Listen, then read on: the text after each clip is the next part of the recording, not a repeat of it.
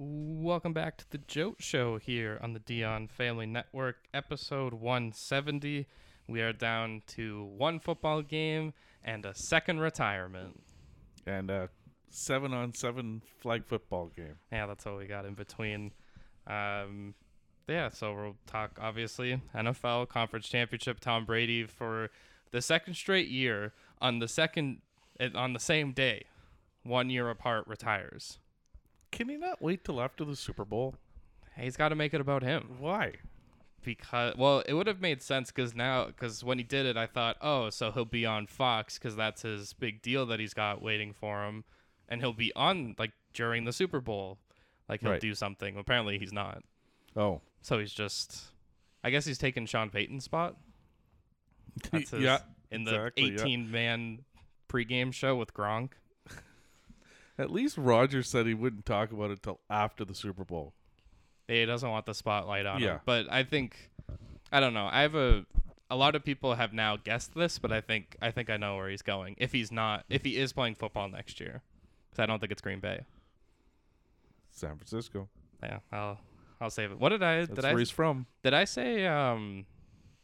Which one of us said Derek Carr before? Didn't you say that to San Francisco? No. Well, probably at some point in time, because that's what I figured. They're a decent quarterback away from winning it all. And this past week, it was just a quarterback. Yeah, someone that can physically throw the football. Anybody. That's all that matters. Then besides that, in the NHL, we'll talk about Bo Horvat trade and the NHL at the All-Star break with some concerning news about TV ratings, which probably happens every year. In the NBA, we'll talk about the All-Star starters that we recorded. This is context for everyone. We recorded last week, and maybe 20 minutes later, I went downstairs and TNT was announcing the All-Star starters. So that's almost a week old now. We'll talk about that. And then I put every NBA team into tiers for the trade deadline, not of how good they are, but what they should do this trade deadline. That's fair.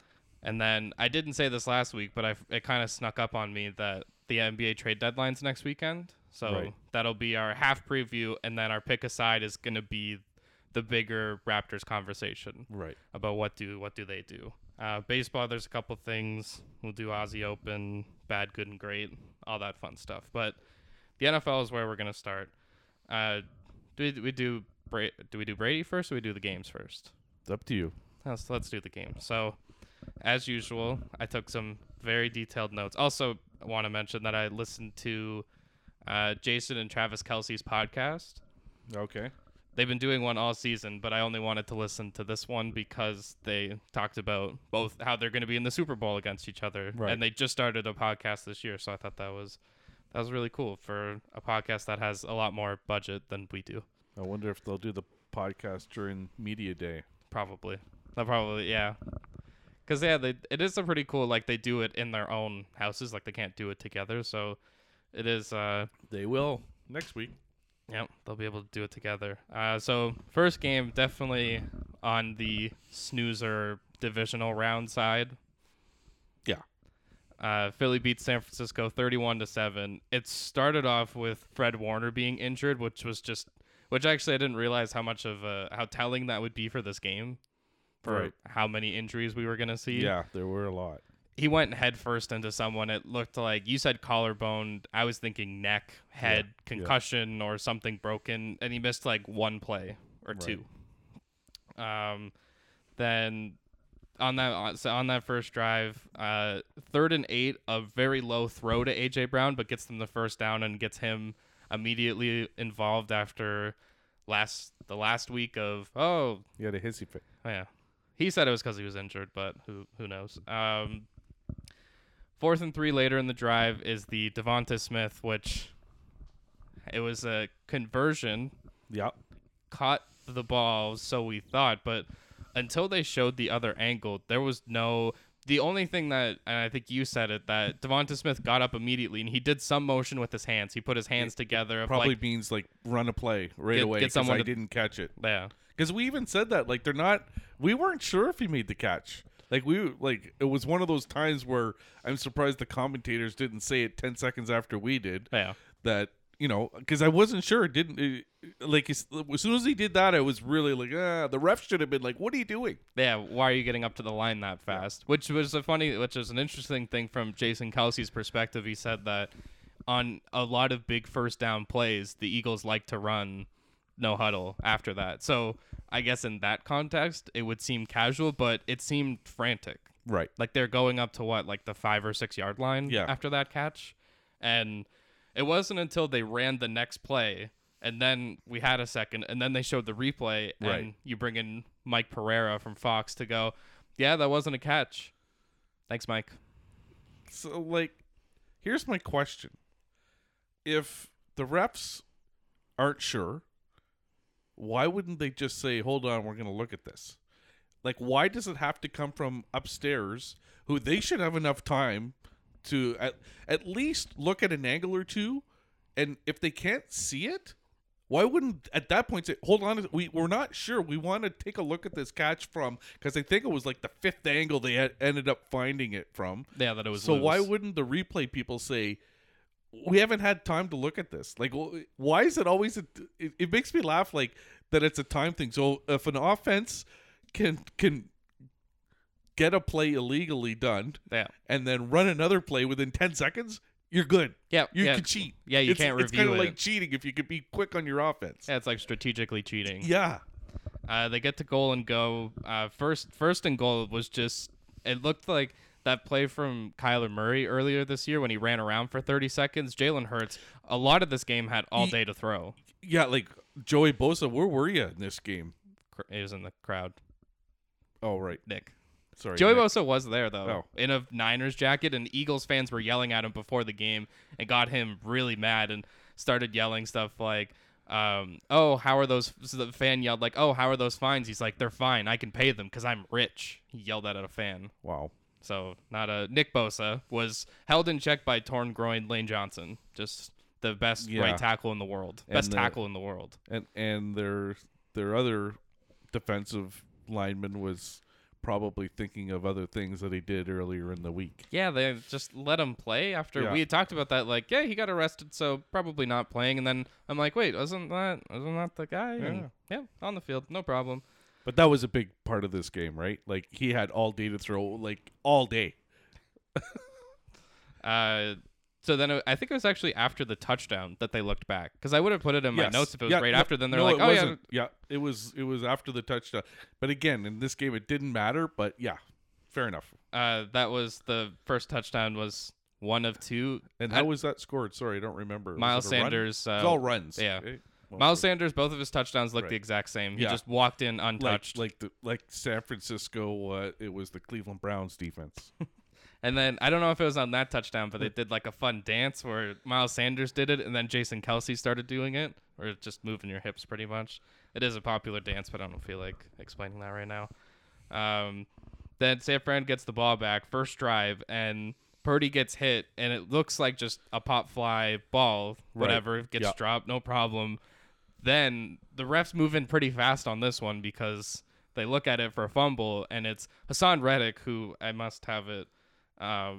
So he was the one that first forced the turnover. He had his hand on Brock Purdy, or hit Brock Purdy's hand, and then his arm was moving, but that's what hurt his elbow. He tore his UCL, I think, which could be Tommy John surgery, which he wants to avoid. But it was one of those, the defensive lineman, Linval Joseph, just picked it up and just started running with it, which all defensive players are taught to do. Like, and the refs are taught not to blow the whistle, let the play out. Just so then you can review it. And the review led to it being a fumble. Eagles got the ball. Hassan Reddick goes to the sidelines after forcing the turnover and just slobbers on himself. Like, he was just so excited that he just spat on himself. I said, you got to see this again. Like, he's just like... it was just one streak. Yeah, he was very excited. Yeah. Philly gets the ball back, but immediate stand by the Niners. Eagles have to punt. Josh Johnson comes in for Brock Purdy, who this might be wrong, but I think it might be 13 NFL teams and some XFL AAF teams mixed in there, but 13 teams in his 15-year career, including his third time with the Niners. So he's made football a career, but he's had to do it the hard way.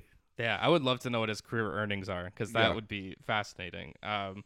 The Eagles did this at the beginning of the game, and then the Niners did it at the end of the game, where they kept trying to strip the ball after the play was over. Yeah, like they were being, I don't know, in my mind, this game, it seemed like both teams are being like overly aggressive, like at the wrong times. Yeah, Like after the play or like, yeah, like everyone wanted to strip the ball. It seemed like that was the theme of this game. that really was. Then we thought Nick Bosa got hurt. He had to jump over a falling player on the sideline. He wasn't even on the field But- and got hurt. Then the whole rest of the first half, you just kept seeing Brock Purdy on the sideline getting his elbow worked on. He got it wrapped at one point, but at one point, you just say, "Let's just take this guy off the field. Let's go get X-rays done or something." Yeah, like it was funny. Like they kept calling him questionable, but he was just sitting there. Like if it was a ruptured ulna or any type of major injury, they would know that right away. So why wouldn't they just say he's out? Then it was just questionable Because until they had to bring him back. Yeah, this was a Bill Simmons topic from Sunday of like, if you're in an NFL playoff game, can we just dress 3 quarterbacks? Yeah, is there not a Zamboni driver around that could step in? We do it in the NHL all the time. EBUQ, emergency backup quarterback. There you go. Yes, I'm all for it. Yeah, because it just made this game so like that's just not how this Niners season deserved to end. No, absolutely not. Hurts overthrows AJ Brown, probably one of his few misses in that game. It's the punt, but the Eagles punter and everybody on the sideline thinks the punt hits a wire from Fox, Yes, from their the like center field roaming cam. Yes. So then, but they can't confirm it. They can't find an angle to show. No, but they have enough time to stop play for about 10 minutes to see if it's hit this wire or not. But they can't review a catch that wasn't a catch. No. So they can't confirm that. So 49ers get good field position. That turned into absolutely nothing because I didn't have a note again until San Francisco pinned them down deep, and Nick Bosa almost got a safety on Jalen Hurts. Yeah, he barely that got was- out of the end zone. Yeah. He actually just rolled over Bosa, or else it would have been a safety. Purdy's just still on the sidelines. This was again back-to-back weeks of the chains, like the first down chains. Yep. Can we they bring in backup chains because last week they broke and we just taped it. This week we brought in the backup, so they were ready this week. Right. A lot of problems with the chains. And then backups. Yeah. Christian McCaffrey, I don't want to say waltzes in, but he made a 30-yard touchdown run look pretty easy. Yeah. Looked like Sanders. Barry? Sorry. Oh, Miles Sanders. Yes. Yeah. I thought you meant Barry Sanders. The Eagles this year ran a QB. I don't know if this is how many times they ran a QB sneak, but they had 29 out of 32 first downs on QB sneaks. Right. That's pretty impressive. That is like that just show that Eagles offensive line was amazing. Like the play that they ran, just they know so well. All of them know, okay, you go low, I go high, and we're gonna create this. And Hurts does a good job when he gets the ball of like he'll move. Yeah, like, he finds a gap. The Tom Brady move is just I'm going forward. Right. And I'm 6'4". No one's gonna stop me. Yeah. Jalen Hurts is like, okay, I'm gonna take it. I have half a second to move left or right to see where the hole is. And then I got people behind me pushing me by my butt. Yeah, Goddard and all the running backs. Yeah. It's such a smart move. Kenneth Gainwell both gets a first down and has a big run on this drive, leading to another Walton Miles Sanders touchdown. Because that's just I feel like the 49ers defense were so deflated by not having a quarterback on their side. Yeah, it affected that side of the ball as well. Agreed. At the end of the first half, you're thinking, okay, it's 14-7. Right. Still a game at this point. Yeah. San Francisco has the ball. Just run the clock out. Because what did I say? Now, play conservative. Yeah. Yes. You don't even have even your number one quarterback is a conservative quarterback. He's not in. Just take a knee, run the ball, kill the clock. You're down by 7 at halftime. Yep. Don't get the Eagles the ball back. Nope. And Josh Johnson, because he's the backup quarterback, but he's the fourth string quarterback that the 49ers have had this year, gets a snap, is already trying to read the field, and it just bounces off his hands, fumble, and the Eagles get the ball back. The 49ers I think we checked at the end of the game. They had so many defensive penalties, 11 for 81 yards or something like that. But it felt so much worse because so many of their penalties were just half a distance to the goal. Right. It wasn't full tilt penalties. Boston Scott walks in for a touchdown, and going into the half, Philly's up 21-7, and Hassan Reddick, who was second in the NFL in sacks, I'm pretty sure, had 2 sacks, a forced fumble, and recovered that Josh Johnson fumble. Wow. So not a bad half. And was it the first half where that other guy made a sack and it almost turned into a fumble? Like, it was pretty close to being a fumble. Yeah, I think that was in the first half. I don't think I have that. Because that was pretty impressive play. We saw the replay on it. He was down by contact, but he was still took the ball from him. Like, it was. Oh pretty yeah, he neat. did. He rip rolled it out. over him, Yeah. kind of. I think that was Reddick too. Yeah, that's 'Cause it was, like, that's what deep made in- me think of it. Because deep in- again, it was another. Got to rip the ball out. Got to blow someone else's ulnar out of here. I think that was that the no. That was so. Then Josh Johnson, I think it must be in the second half. He gets hurt, where he gets hit, and it's one of those like NFL helmets are very safe, but there's nothing that can really save you from whiplash. Yeah, because he hits his head and his Yeah. neck shoots back up. yeah, it didn't look good right away. He's out. Brock Purdy comes back in, and that's when we get. I mean, Fox wouldn't be intentionally quoting The Office here, but Christian McCaffrey is the backup to the backup. Right. So he was possibly going to be the quarterback. Yeah. Or they also mentioned Juszczyk, the fullback, might also play quarterback, which I feel like for what the 49ers did in the second half, why didn't they just run triple option? Exactly. Like we said, that's what we said. If you're not going to throw the ball and it's not a threat, then don't do it. Yeah. That was, yeah. Like I know you don't have much else you can do, but they did try trick play. Like we said, they did do a flea flicker. Yeah. Right? But they're so conservative to begin with. It must it's not in his playbook. No. Right? San Fran, it's all about playing safe. That, and it was a lot of putting someone in motion, and that's who you give the ball to. So you get some kind of momentum as you run, because the Eagles, I do feel like this team is similar to the team that won the Super Bowl, because their defensive line is just like, I don't know, I could think of 8 guys that played in that game, because they just rotate them in and out, and they're solid. like, oh yeah, Ndamukong Suh, he's like the 4th Yeah, defensive tackle. used to be a superstar, yeah. But he just signed on because you could chase not only chase a title, but also have not necessarily significant role, but the Giants just kind of rotate everyone, or the Eagles just rotate everyone, so no defensive lineman is out there getting exhausted. Right. Because that's what the 49ers just had to do that. They don't have enough of those guys, at least. Second half is also we start punt game back and forth. Jalen Hurts actually starts running in the third quarter, which was a little terrifying, as like if you're going to the Super Bowl, maybe don't run. Like, would it have been mean or like disrespectful to put Gardner Minshew in that game earlier? Yeah, like to me the game was over at halftime. It wasn't at 14-7, but once they scored that other touchdown, and then I guess once Johnson got hurt, in my mind, the game's over now. I'm sure the Eagles knew that Purdy was hurt. Yeah. Right? Significantly. So they knew, like, you can just stack the box. Yeah. You don't have to play back. You know they're not throwing it. Not only, like, Brock Purdy went, 4 for 4 in the game passing? Yeah, he did throw one ball with a blown ulnar.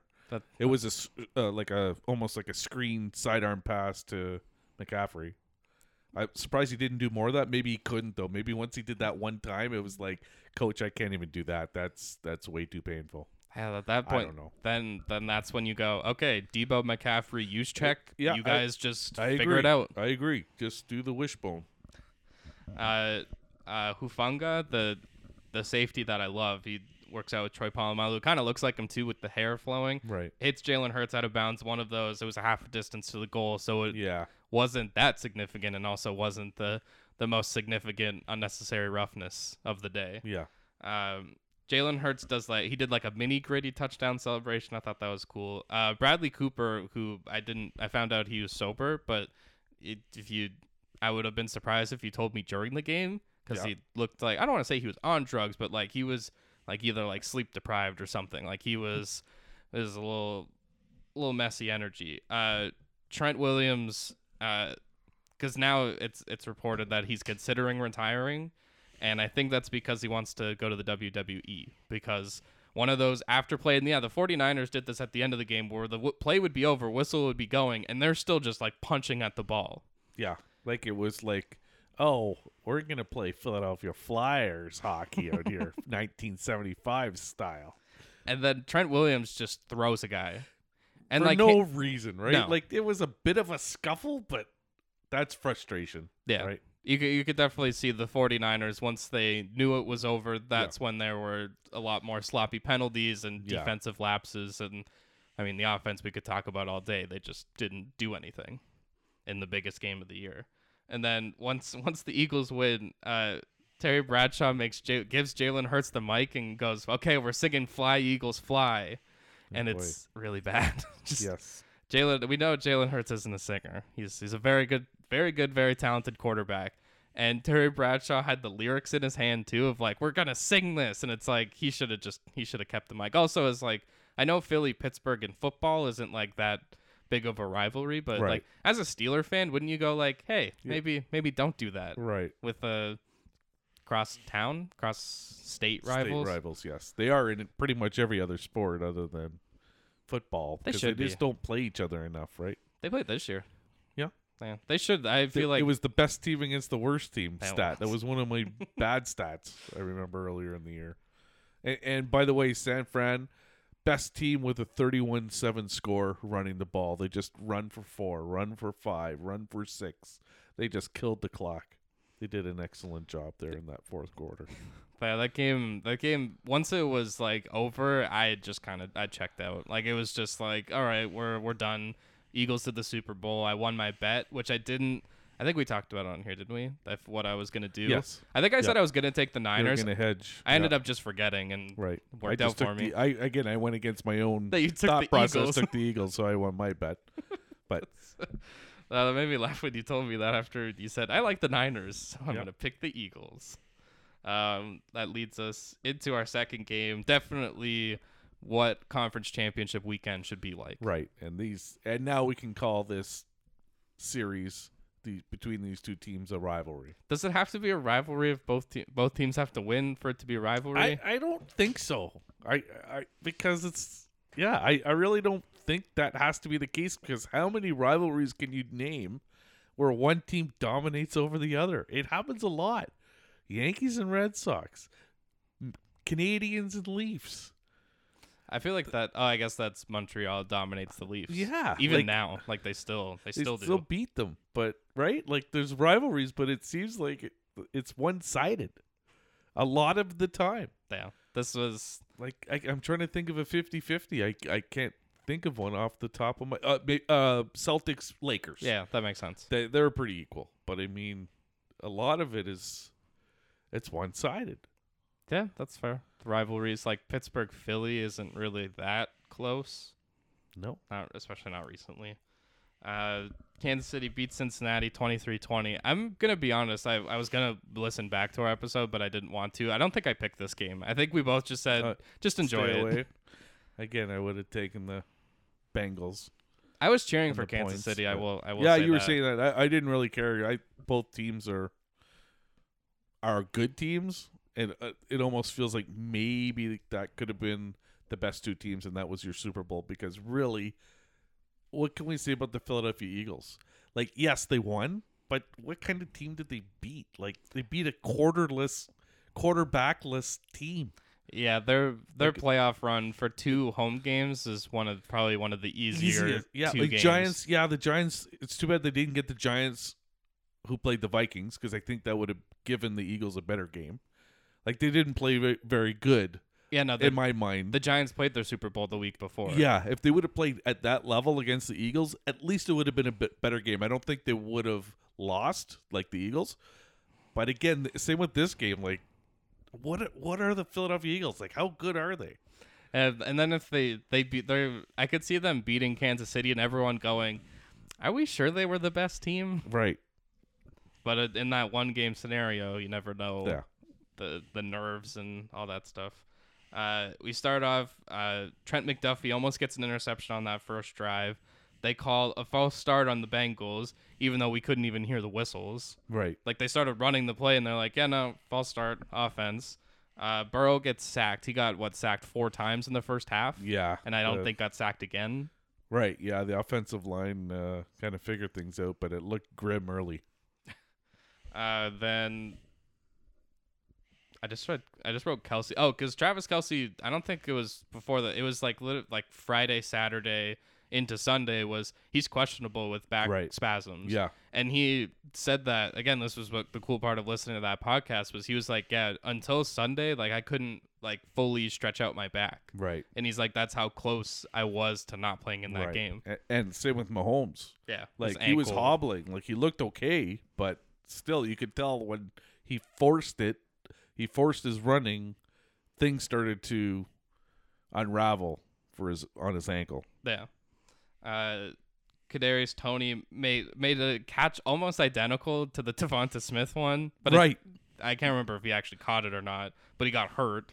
So that was the beginning of the wide receiver in Kansas City of like, who's up next? Yeah, exactly. It was like quarterbacks for San Francisco and wide receivers for Kansas City. Yeah, dropping like flies.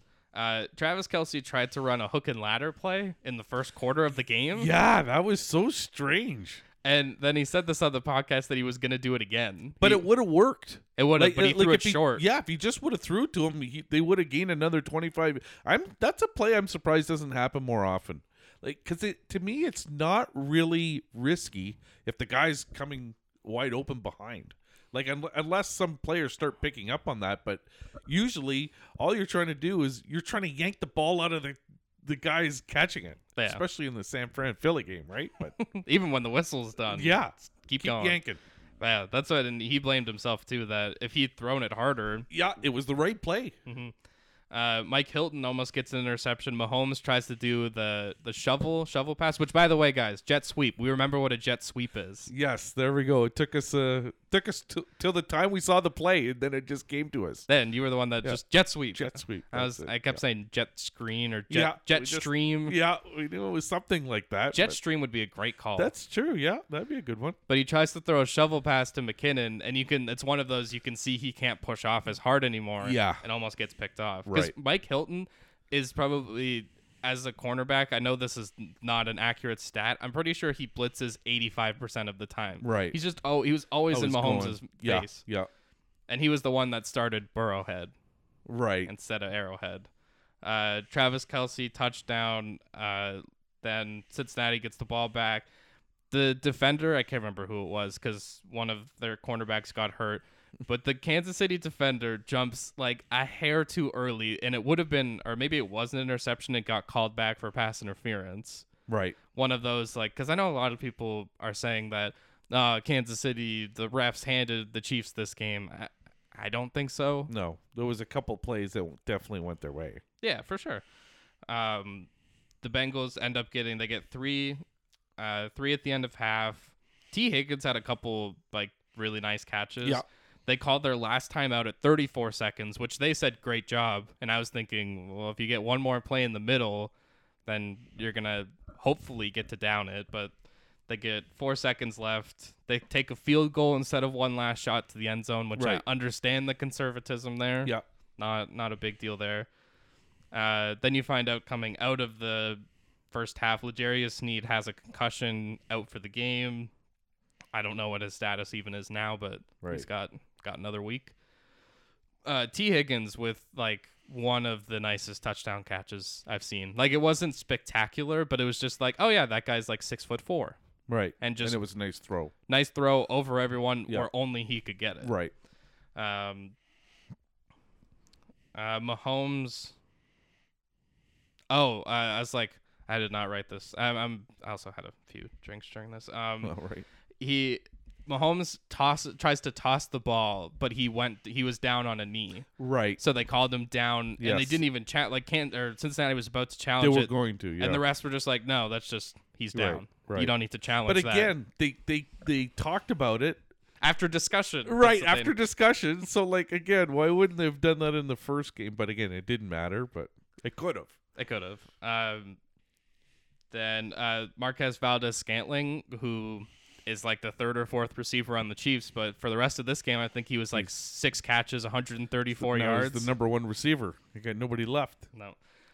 Tony Romo makes he compares Patrick Mahomes and the doubt involved with him to Michael Jordan and Clyde Drexler in the 92 finals, which was another contentious point from Bill Simmons of like, that's not a fair comparison. But he said that's not a fair comparison to Burrow, that Burrow is better than Drexler, than Mahomes and Jordan. So I was thinking like, it wasn't as disrespectful of a time, but like Jordan Barkley maybe. Right. But I guess also because Jordan and Drexler played the same position is what Tony Romo was going for. And he was excited. Oh, yeah. Hey, there was quite a few times. Here we go, like, Jim. He was like over and that was one of them. He went on the Michael Jordan rant. Like, yeah. You almost need him with Collingsworth sometimes because they both get each other going. I think I would listen to about a 5-hour podcast of them two talking about football. Right. Because they wouldn't know 5 hours had passed, but they would just like keep so on excited. talking. Yeah. That's the thing is like they need an adult with them to all right. Okay, that's enough. Settle down. Settle down. That was what Al Michaels was always good at. Like he would let Chris Collingsworth do his thing, but then he'd also be like, okay, now it's my turn to talk. Right. Settle down, Chris. I'll I'll tell you what happens in this play, and then you can. Patrick Mahomes he's so amazing. I don't know if that's a good impression or not. I feel like I'm close. Yeah. I scrolled back up to the Eagles game. Yeah, that comparison was very interesting. Yeah. Mahomes' ankle, you could just see throughout the game. It just kept getting worse. It was getting worse, yeah, for sure. Just couldn't push off. No, couldn't do Mahomes things that only he can do. And I think this also was a part of the Jordan comparison. Is a couple minutes later, he is about to throw a screen pass, but catches the ball and almost worse than Josh Johnson, just kind of fumbles the ball, but like up, like it goes backwards when he fumbles it. Recovered by the Chiefs. I thought that was the game by the Bengals. I thought that was the TSN turning point when that happened. Yeah, that did feel like the Bengals were having. They had the momentum, right? Like the Chiefs. For the start of the second half, they needed to do something to stop the momentum because it was almost a game of quarters. Yeah. Kansas City had the first quarter, but then the Bengals had the second quarter. The Chiefs got the ball first to shut down the Bengals in the third. But when that happened, I was in my mind going, "Oh my God, the Bengals are going to do it again." Yeah, it did feel like everything was pointing to that direction. Yeah. Since he has 4th and 6, it was around midfield-ish, right? Maybe on their own territory, but probably one of the only times we really heard from Jamar Chase in this game. Yeah, they shut him down. With rookies and backups. Yeah. And it's a 36-yard pass, gets them in scoring range. Samaje Perine runs in a touchdown, and just like that, Cincinnati is just they were sitting pretty. Right. It felt like their game to lose. And then there's the do-over on 3rd down, which if that's your reason for this game being rigged or whatever, that's not fair. The ref was coming onto the field. It wasn't even the ref. It's the line judge who's like the furthest from the playing He's action. Like 40 yards away. Yeah, so it's tough for him to tell everyone like, hey, hold on. I don't even remember what it was. I don't that either. Clock issue? Yeah, Something I think like that's that. what it was because the clock was running and the previous play had been an incomplete pass. Yeah, that's exactly what it was. Yeah. Then also because this didn't affect the game. If this was like the last play of the game and the Chiefs won because of this. For sure. Yeah, this is what, like halfway through the third quarter when this happened? Like it's fairly early, right? Like early, it's getting late early. So then they get a sack, but Eli Apple gets called for holding, automatic first down. So this, like the San Francisco Philly game was like just loaded with 49er penalties. This seemed like a game where the only time there was penalties is it cost the Bengals every time. Yep. Right? Like we think, oh, they just got into this one, 4th. Oh, hold on a second.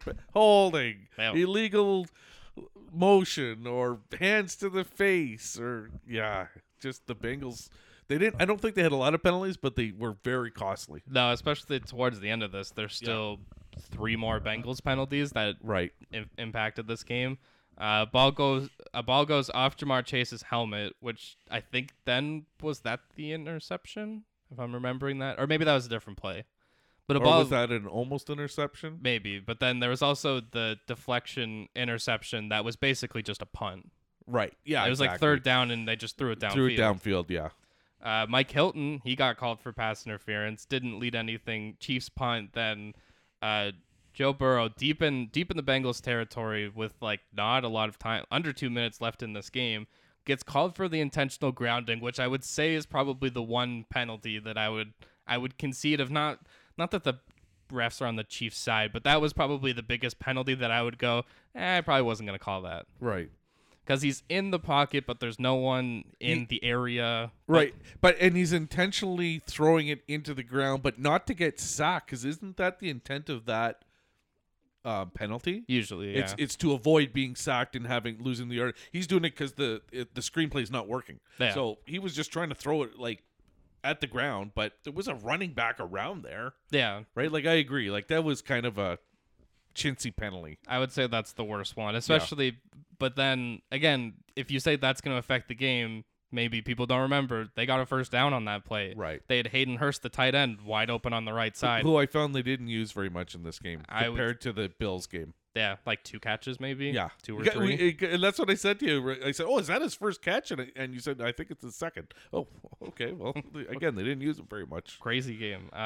So then the Bengals send it back to the Chiefs, and Sky Moore, who earlier this year was like taken off punt returning because he fumbled it, right, has a great return, gets the Chiefs on like their own 45, and it's.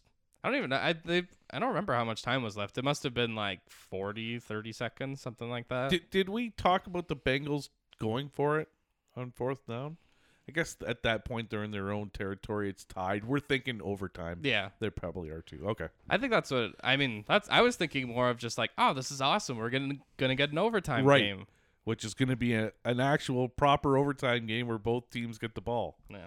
Poor Josh Allen. Yeah. Like, if Josh Allen never wins anything, right, everyone's going to go, that time we probably should have had the rules changed before that because he may have won. Then it's the Joseph Osai unnecessary roughness. Mahomes, who can't run, is running out of bounds to get them not really in field goal range. That probably would have been like a 50-plus yarder right at that point. Yeah. But Osai... I mean, again, it's one of those. It was so close. Mahomes, his 2 feet were out of bounds, but barely. They just like. Again, to me, it's so hard for defensive players because like they're going full tilt and you got to stop. Yeah, you got to not do what you're doing. Right. It's almost like a hockey player or something like that. Like going in for a body check and the guy like drops to a knee, so you're supposed to not hit him. Yeah, like it's. I know it's a different comparison because you're still moving, but it's still if you're right there. Like I think we saw it in this game or the game before, where one of the defensive players got hurt trying to avoid hitting the quarterback who had fallen to the ground because now he's like almost blows his knee out trying to not hit him. Yeah. But I agree. Like it was again, it's like 30 seconds left. I might have not called this. Just it was so close to him just going out of bounds, and the guy got hurt. Yeah, he did. On the play as well. A coach got ran over. Yeah, it was just a mess. And that leads to Harrison Butker getting to kick a 45-yarder instead of a 50-plus yarder. Yeah. So Chiefs get the win, and I don't know, maybe not MVP of the game, but MVP of the award ceremony or trophy ceremony is definitely Travis Kelce, who yells into the mic, "Burrow had my ass." So here's the funny thing. The next time you listen to any professional player interviewing saying, "Yeah, I don't listen to that stuff. I don't read that stuff," that's bull crap. Yeah. Because they really meant something. These guys would not talk on national TV about this stuff if it didn't mean anything. No, like even Mahomes after was like, "Yeah, I've heard all of this." Yeah, like Burrowhead, no, right? Like they were all over that, right? So it's funny because they are humans and they listen to that stuff, and their publicists will say, "Just don't go there," but they are. Even did you see the Cincinnati mayor, what he did? No. So before the game, I think it was after we recorded, he was like, he posted a video on his Twitter saying like, "Oh, I'm gonna get a paternity test done to see if Joe Burrow is actually Patrick Mahomes' father," like just as a joke. Right. And then Jim Nantz did a great job of this. He just kind of like Travis Kelce knew what he wanted to say. He wanted to talk about the Cincinnati mayor, and Jim Nantz just kind of goes, "Travis, and holds the mic up to him just Right. to like basically let him go. Right. And he does like a WWE like wrestling, like they call it, like promo, cut a promo Yeah. or something like Yeah. that, where you're like just going at someone, and he's talking about the Cincinnati mayor, and he calls him a jabroni, which did not know that was a thing. Like I'd heard that, but Right. feel like he brought that back. And then after, the Cincinnati mayor was a really good sport about it. He's like, you know what? I definitely deserve that. Congrats on the win. You guys deserve it. Right. Like very like gracious, went along with the joke. Travis Kelce is amazing. He's one of the most fun people in football. For people that like don't pay attention to him, he's Right. just awesome. Then other football stuff. Obviously, Tom Brady retires. I don't really know if I want to talk about this. He says it's for good, and if so, that's for the second straight year we're talking about the greatest of all time retiring. Right. I like. I just listened to Bob Costas. He was on CNN just before we came on here, and he kind of made a good point. Like, is he the greatest of all time, or is he one that received the most accolades all time? Because there was again, I should have listened to this a little closer because he did have some good comparisons. Like Peyton Manning, I think, had more MVPs than he did when they played at the same time. Yeah. He was comparing some other Joe Montana. He was comparing him to, but again, yes, 7 Super Bowls. That's pretty much it says everything you need to say. But it was just kind of interesting how Bob Costas worded it because Wolf asked him, like, is he the greatest of all time? And he I thought for sure he would have said, yeah, just like that. But I like the way that Bob Costas explained it. It was kind of neat. Maybe it's more Tom Brady is the Bill Russell of football, where he's the greatest winner. Yes, exactly. Because, yeah, you're right. Because you might say, like, at that time, Wilt Chamberlain might have been the best player of all time, but he didn't win all that many championships. Yeah. Right? The Tom Brady 23 season career, 7-time Super Bowl champion, 5-time Super Bowl MVP. I did not know. I know Malcolm Butler got one. I don't know who else he lost a Super Bowl MVP to. Was it one of the wide receivers? Oh, like Deion Branch, someone like that. Or what about Edelman? Yeah, or Wes Walker. Gronk, maybe someone. Yeah. Like that. 3-time MVP, 6-time All-Pro. That's low. Yeah. Right? For 23 seasons? 15-time Pro Bowler. He is the all-time leader, and I think this is probably what separates him. All-time pass leader, touchdown passes, all-time wins, and all-time playoff wins. Well, again, what quarterback's going to play till they're 45 and still be good? Yeah. Right? Like, he was, like, I would say above good. Like, this year he had, like, an average season by Tom Brady standards, but really, it was a pretty good season if you're anyone else. Yeah. Right? If you're Johnson from the San Francisco 49ers, fourth string quarterback, you'd take those stats every day. Yeah. Easily. Every year, right? Aaron Rodgers, so apparently the rumor out there is that the Packers would prefer to move on from Rodgers at this point. And I told you that, not that I came up with this, but I think I know what team it is. Right. I think it's the New York Jets. Really? I think it's the 49ers. The 49ers probably makes more sense. But maybe not, though.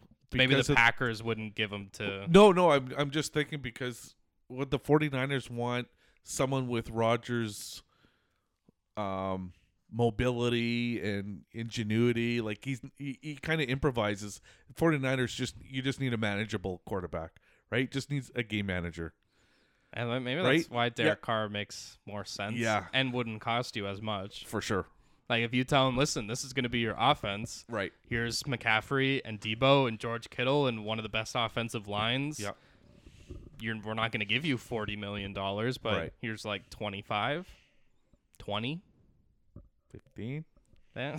We might need a couple more quarterbacks. Yeah, some good backups. Because apparently Trey Lance said he's going to be ready for OTAs, but is that who you want your starting quarterback to be next year? Or this year? Next year? What do we call it? Because it is the same calendar year. Yeah, but get ready for the 2023 NFL season. Sean Payton, Denver Broncos head coach. Yeah. Had to give up some compensation, couple draft picks. Through a trade. Yeah. One of, I think this is the 6th time in history. I did see that. The only one I could think of was Belichick. Yeah. Because that's a funny one. Did he get traded? Wait, did he get traded to the Jets, or the Jets traded him to the Patriots? Right. Yeah. Makes more sense. 5-year deal. He's gonna make from in between $17 and $20 million a year. Wow. That is a big commitment. The only hesitation I have is even with Sean Payton, are we sure the Broncos are like the third best team in their division? Yeah, in their division, exactly. And We'll see if coaching can improve a team. yeah, That'll be a good measuring stick next year. Also, D'Amico Ryans, who right after the game, Fred Warner was talking about how great it was to have him as a coach. I think that 49er defense must have known that he was going to be leaving. Right. And he just said what an honor and pleasure, and he made him such a better player, which Fred Warner now feel like you can't really argue that he's not the best linebacker in football. Right. Watching him run around, but D'Amico Ryans is officially the head coach of the Texans. Former Houston Texan player is going there on a 6-year deal. He's part of the rebuild. Yep, the security. And then J.J. Watt posted something interesting that kind of made everyone think J.J. Watt might be going to Houston too to coach. Oh. With D'Amico. Yeah, no, I don't think he's coming out of retirement. Right. Frank Reich, which I love that the first person to throw a pass in the Carolina Panthers franchise history is now their head coach. I'd forgotten that he got, I can't remember if it was released by the Bills or traded or what the story was, but yeah, I forgot about that. I think what the Panthers have now is just an adult in the room. Also, don't let him pick the quarterback because Frank Reich wasn't very good at that. Right. He picked Phillip Rivers and Carson Wentz. Yeah. So maybe just give him a quarterback. But I think Frank Reich can, because now if you look at that division, is Frank Reich on day one the best coach in that division? Yeah, I would say so. That's Best record anyway. That's a Coaching record. embarrassing for that franchise. Going back to the Broncos, Nathaniel Hackett, who was fired earlier this year. This is also part of the Rodgers to the Jets theory, is that he's now the New York Jets offensive coordinator. Okay. As he was the offensive coordinator for Rodgers in Green Bay. Maybe they don't like each other, so it's a bad spot to put them together, but just something out there. Apparently Robert Saleh interviewed like 20 different candidates for that job, for the offensive coordinator job, and there is a group where it's not necessarily, I'm sure they're part of like Sean McVay and Kyle Shanahan and those like disciples, but they have this like kind of group which includes Matt LaFleur, who's the Packers head coach, and his brother Mike LaFleur. One of them was like Salah's best man at his wedding. Okay. One of them were. I can't remember who it was now, but speaking of that LaFleur, the other LaFleur, Mike LaFleur, is the offensive coordinator now for the Rams. So part of that, like the coaching tree, like I feel like LaFleur is probably a McVay guy, so it's kind of cool that he gets to, because he was the Jets offensive coordinator, I'm pretty sure. Okay. So that's there's a big group in there that kind of all just steals coaches from each other. Right. And then Kellen Moore, he's now the offensive coordinator for the Chargers. Right. After the Cowboys parted ways with him, and Mike McCarthy might take over play calling responsibilities. Right. I don't know if that includes that Zeke play, or if that was Kellen Moore. I would say it's Kellen Moore, but who knows? Yeah, I feel like if you're the Cowboys, you probably should get an offensive coordinator. Yeah, I agree. And especially that Dan Quinn said that he's staying. Yeah, that was a big keep. Because I also think, like, if you go to an interview with Dan Quinn, everyone knows what you're going to ask him. You're going to ask him about the Falcons and being in that 28-3 Super Bowl. He was the head coach of that team. Right.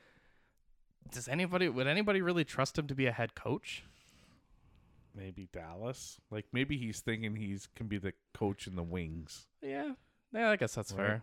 Because there's also, there's someone out there like Eric Bieniemy with the Chiefs. I know they're in the Super Bowl now, but it seems like this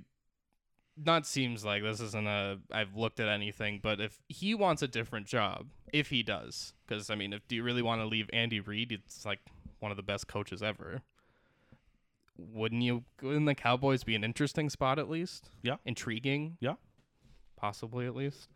Also, Justin Herbert is getting left shoulder surgery to repair not a torn labrum, but just a labrum injury, not in his throwing shoulder. So I guess not a lot of concern. Also, was like the ribs, are his ribs just fine from earlier this I year? don't know, but it kind of makes sense because remember you asked that question, like, was he hurt?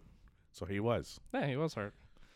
Apparently, the Cowboys, I don't know if it's Dak's side or the Cowboys themselves, that say they're interested in working on an extension for Prescott. Didn't he just sign one? Probably. I thought he just got $40 million. I think he wants more. Wow. I would just say, as a non-Cowboy fan, I would maybe play out this contract and see if there's another quarterback you can go out and get, because you can fire all the coaches you want, but eventually you're going to have to look at your personnel. Right. And offensively, if it doesn't work this year, that's when or this coming season, Right. then maybe just Maybe time to move on. not Dak and Zeke and get a new core in there. Well, they're already $23.6 million over the salary cap. So they're gonna have to get rid of some guys. I know Zeke's gonna restructure his deal. I'm sure, yeah. If he wants to stay, otherwise they'll just release him. Get out of here. Tua is finally out of concussion protocol. He's not going to be in the Pro Bowl games, but it's just a good sign for just not football, just his health. Yeah, in general. We'll give him the off season. No hits to the head. Right. Let's hope he rests up properly and recovers. The last thing I have is some early. So the Super Bowl is next weekend, but here are some early storylines. I want you to tell me what's going to be the most annoying storyline that we have to hear for the next week. All right. Andy Reid just being the old Eagles coach and being so successful, and now going to the Chiefs. Yeah, we're going to hear about that all week. The Kelce's, the fact that they're the first ever brothers to play against each other in the Super Bowl. Hurts versus Mahomes in terms of injuries, because we know Jalen Hurts has the shoulder, Mahomes has the ankle, pretty obvious. Right. This isn't an annoying one, but I find this interesting that when Andy Reid became coach of the Chiefs, Nick Sirianni was the offensive, the quality something coach. Yeah, exactly. Yeah. And Andy Reid fired him, not maliciously, but just he had his own guy. Right. So Sirianni was pretty like, no, I got it when he fired me and he let me know. So what out of those, you could include the Reid firing Sirianni, but what do you think will be the most annoying that we have to listen to? I would say probably the Andy Reid being the coach of both teams, but I found that one the most intriguing until Sirianni said, "Yeah, I was amicable," and if he would have said, "Yeah, I was," it could have made a jerk. Yeah, I would have made it a bigger rivalry, right, for this game. But now, it's kind of like, he let me go early, so I was able to find another job. And okay, well, take that out of that then. Yeah, just sweetheart Andy Reid. Yeah. I would say the only one I'm only concerned about this because I love it as a storyline is the Kelce's. Like, I hope we don't talk about it too much, especially because, like, it's not like they face off against each other. They're both on offense. They're never going to come face-to-face with each other during the game. Yeah. So that could get annoying, but I also think people just don't talk about Jason Kelce enough for it to be annoying. Right. Everyone just loves Travis Kelce, though. Although we have, again, my most annoying thing about this is it's 2 weeks. Just play the Super Bowl. Why? That's what we have the Pro Bowl for. Yeah. The NFL.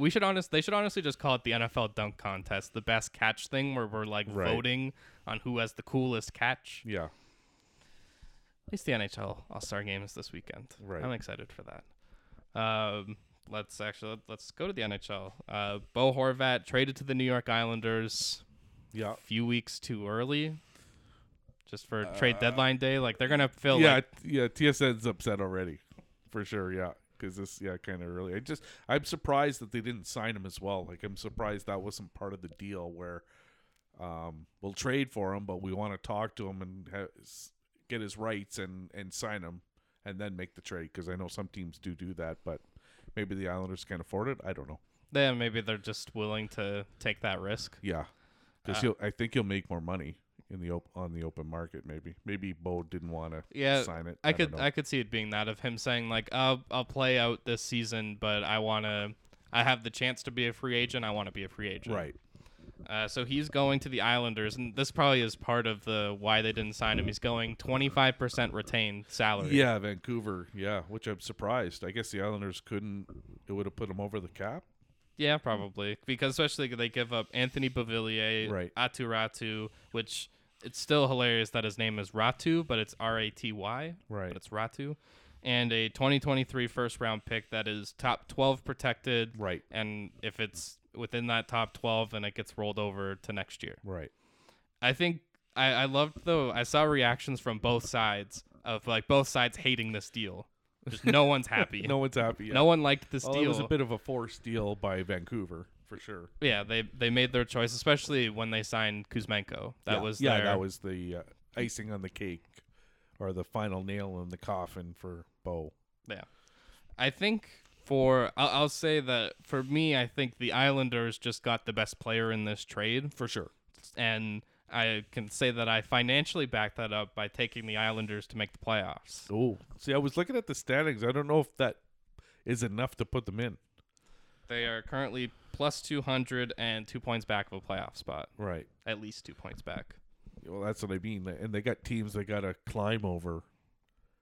Just Buffalo, Pittsburgh are the only two teams ahead of them. Right. And then, but who's right behind them? That I have I have all the standings written down, okay. so I have a Like the Sens are coming on. Florida. Red Wings are there. Florida, you figure he's got to have something in the tank there to. Philly. No. They're going on a run. Yeah, They have more points than the Red Wings. Yes, but the Red Wings have 3 games in hand, and the Flyers are getting ready to dump a whole bunch of players if they can here. I love how ready you were for that. Like, no, they're not going to be worse. But yeah, for Vancouver, this is the kind of reset deal. Like, Ratu's going to play in the AHL. Beauvillier will be a top 6 guy. And if the best case scenario for the Canucks is the Canucks win the draft lottery with their own pick. Right. And this Islander pick stays in lottery range. Right. So you end up with first and 14, 15. Right. Or they were saying on the news, like, 4th and 16th or something. Yeah, that's a good start to a rebuild, especially because, like, to me, if you're the Canucks are the most fascinating team in hockey because, like, Brock Besser, if I was to put a percentage, Brock Besser should be, like, 95% that he's out the door, that he's getting traded. I think, I think there's a few Canucks that are going to go out. And that in that case, like, if you're not even retooling, you're rebuilding, you could ante up a few of those picks to try and get, like, you probably can't get number 1, but you could probably get number 2 or 3 if you're not that high, right? Like, if you're Arizona, right, they would probably consider, you're going to give us your 4th, 16th, and a player, and you can take our number 2 pick or number 3 pick. Yeah, especially be interested. Yeah, if you're only moving back a few spots. Yeah, and you could still kind of get the person you want. Yeah, I could see that. I'm glad this is just because it's also like no one's taking JT Miller. No one's taking big of a contract, unfortunately. A contract that has not even kicked in yet. Yeah, and now you're looking at that team of like who's going to be left. You keep Pedersen. That's a young guy. You keep Quinn Hughes. Yep, another young guy. Probably, unless you get some amazing offer for him. Yep. You're trading. You're gonna. Luke Shen should be traded. He'll be playing in Tampa Bay in another 3 weeks. You don't think Who's kidding? Toronto? I don't think Toronto needs him. I think Tampa Bay would prefer to have him. That's why I would say Toronto to trade for him, just so the Lightning don't get him. Who I don't even know if I was doing staying or going. Demko's a fascinating one. I would lean on the side of try to trade him. Yeah, like in October I would have said he's your number 1 guy. What are you talking about? But 2-3 years down the line, like, yeah, you're rebuilding, so start from scratch. Like Connor Garland, trade him. You don't need him. Yeah, makes too much money again. I feel like that's kind of it. Like Tanner Pearson's hurt. Eli Makheyev's hurt. Myers, yeah. If you trade him. I feel like you might have to retain on Tyler Myers for a team like Tampa or Toronto or the Boston. Boston, Carolina. One of those teams would take a guy like that. Right.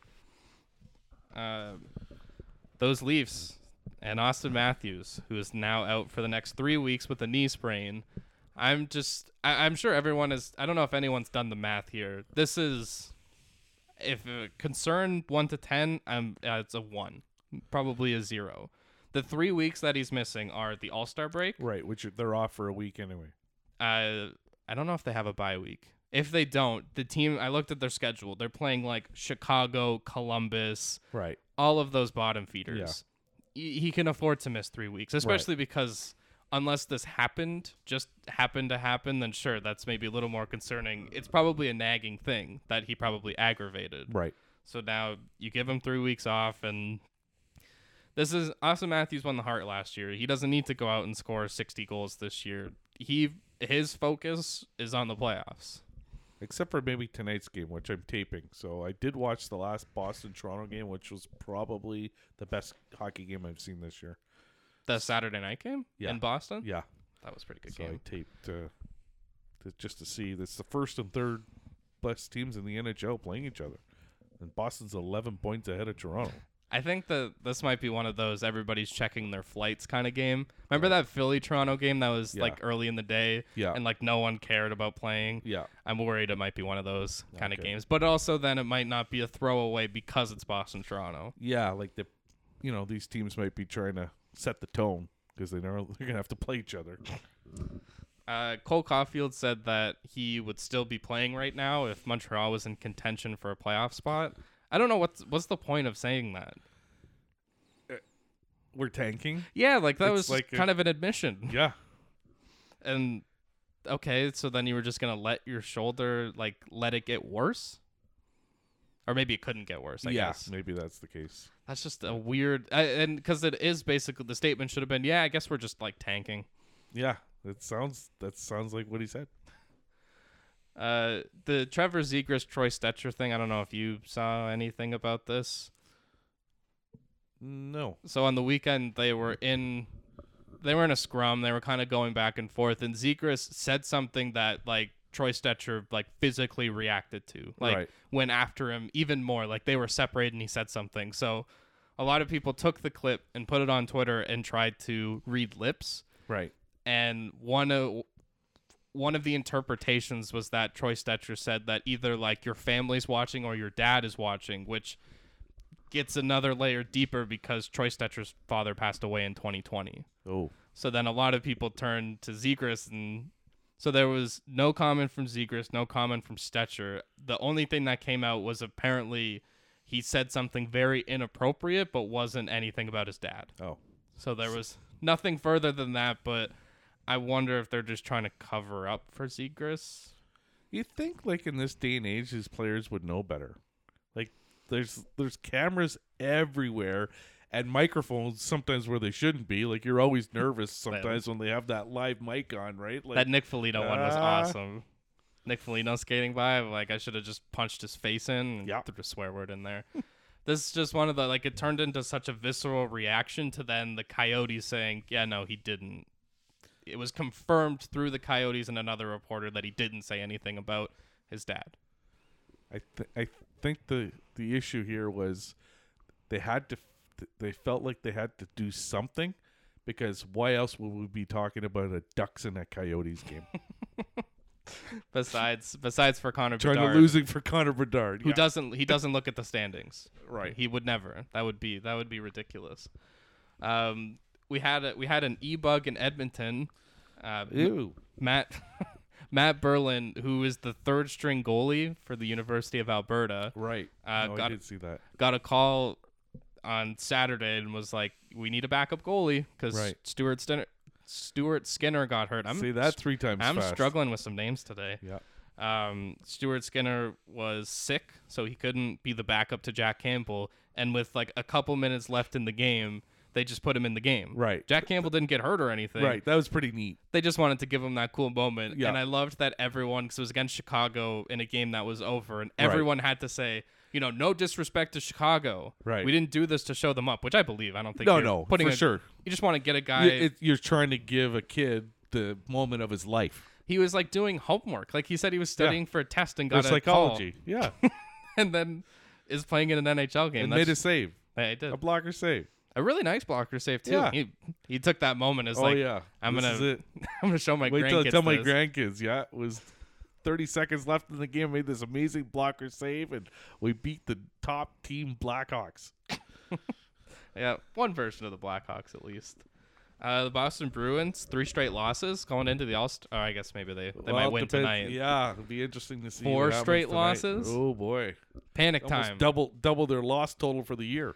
I didn't see their record, but they have 81 points right now. 6 losses and 5 overtime losses is the last thing I'd seen, but Terrible. that's pretty incredible. I'm officially on concern for the 97 Red Wings or 98 Red Wings. Yeah, they're on pace to beat that. Yeah. Ugh. Which is, again, in a league that's so equal Yep. compared to what it was back then, and even more so back in the 70s, that they even have a shot at that. I watched the Ottawa Leafs game last week. Okay. I mean, it was one of those, like, it was hockey. It was weird. It was hockey night in Canada. It was almost like the Sunday night football player of the game on a Saturday. They did hockey night in Canada on the Friday. Right. And it was Leafs Senators, and Yeah. the Senators. The Leafs couldn't play on a Saturday for some reason because the Raptors were on a 7-game road trip out west. So, like, there Maybe must have been a big concert yeah, going must have on or been. something. But yeah, the Senators just weird. walked them up and down the ice. I think it was 6-2. Right. It was not a great game for the Leafs. Last night, I found myself just scrolling through channels and found Carolina, Los Angeles. Yeah. And it was 4-3. And right as I turned it, Teuvo Teravainen scored and tied the game. And I'm like, oh, nice. I'm just going to watch the end of this game. And Carolina won. And then I saw the highlights of, oh, yeah, the Kings were up 3-0. Or they Right. were up And 3 goals. 4-1. 3-0 and 4-1. Yep. And because they had scored 3 goals in like a couple minutes or something like minute that. 38, I think it was. I just saw the highlights for it, so that's why. And I was watching a bit of that game too. So. And then Carolina came back in those great, I guess we call them throwback jerseys, even though they're from like the 2000s. They're not that old. Yeah. The throwback would be if it was a Hartford jersey. Yes, they do wear those sometimes. Yeah. Not enough. No. Not as much as like the Minnesota Wild, who shouldn't even be wearing them anyway. It should be the Dallas Stars wearing them, but that's a story for another day. Yeah, the Minnesota and Stars and Dallas, there's a weird... Carolina has come back, I'm going to say at least 5 times where they've been down by multiple goals and come back and won this year. Like, I want them to be my team, but I'm still not on board. They've hurt me so much. I feel like a Leaf fan when I'm trying to cheer for Carolina. Unless they make one other trade. Now they can. With Pacioretty's contract, they have a move to make. Now they can go out and get a Bo Horvat kind of guy from somebody. When I was watching that game, I was just thinking, what do you need? What do they need? Not much, really. You're right, because they're all even. Those 1 through 4 lines are pretty even, right? Their defense are strong. Yeah. If I was to pick anything, it would be a defenseman. I think you could just bolster that defense. Because I was looking like Natchez, he's been amazing this year for Carolina. He's their second line center now. Jarvis is probably having a sophomore slump because he did score the other night, but that's the first time I'd seen him score in I don't know how long. But like this whole group of like Aho, Svechnikov, Teravainen, Jordan Stahl, like it's all guys who are like, that's just a great team. Yeah, and they lost Niederreiter. Yeah, and they lost Trocheck, which are top guys. And they swapped and Pacioretty. They lost. Well, they only had him for a short time, but they swapped Burns for D'Angelo, which like that's probably about even. Because D'Angelo's been awesome for the Flyers. I'm not gonna lie, he's been their best player this year. I'm surprised he didn't go to the All-Star game over Hayes. Yeah, because people don't want to watch defensemen. I think that was last week. Darlene said that no one wants to watch defensemen, That's but fair. like these defensemen are fun, and that's also maybe like the NHL maybe doesn't want D'Angelo too publicized. Him and Provorov now. Yeah, they can both be 2 of them in the shadows together. John Tavares played his 1,000th NHL game. Wow, I'm getting old. 2 points in the game, and the Leafs did a little. I don't know if they showed that in the highlights. The little prank they pulled on him because they have like a belt, like a wrestling belt that they give the player of the game. Oh, okay, and they gave it to Giordano on Tavares' night, and then he went over and he's like, "No, it's for you, Johnny." Like I was about to say happy birthday. Gave it to Tavares, and he took a picture with it, and they showed his face when they like were pranking him, and it didn't seem like he cared. He's having a good year. Very sneakily, yeah. Like I don't think he's getting talked about enough. He got talked about more the last 2 years when he wasn't having a good year. No, I think especially because the expectations, I think people have just decided, like, we're not going to talk about the Leafs until it's the playoffs. Until the second round. Yeah. Like, Nylander's been incredible this year. Absolutely. Yeah. Super. Yeah. And Marner's been as good as he always has. Yep. Matthews has been a step down. And Tavares and Nylander have been the top two players. And Riley scores his first goal in over a year. Yeah. So, like, that usually only happens to teams that are bad. Yeah. And like the Duncan Keith type of defenseman. Yeah.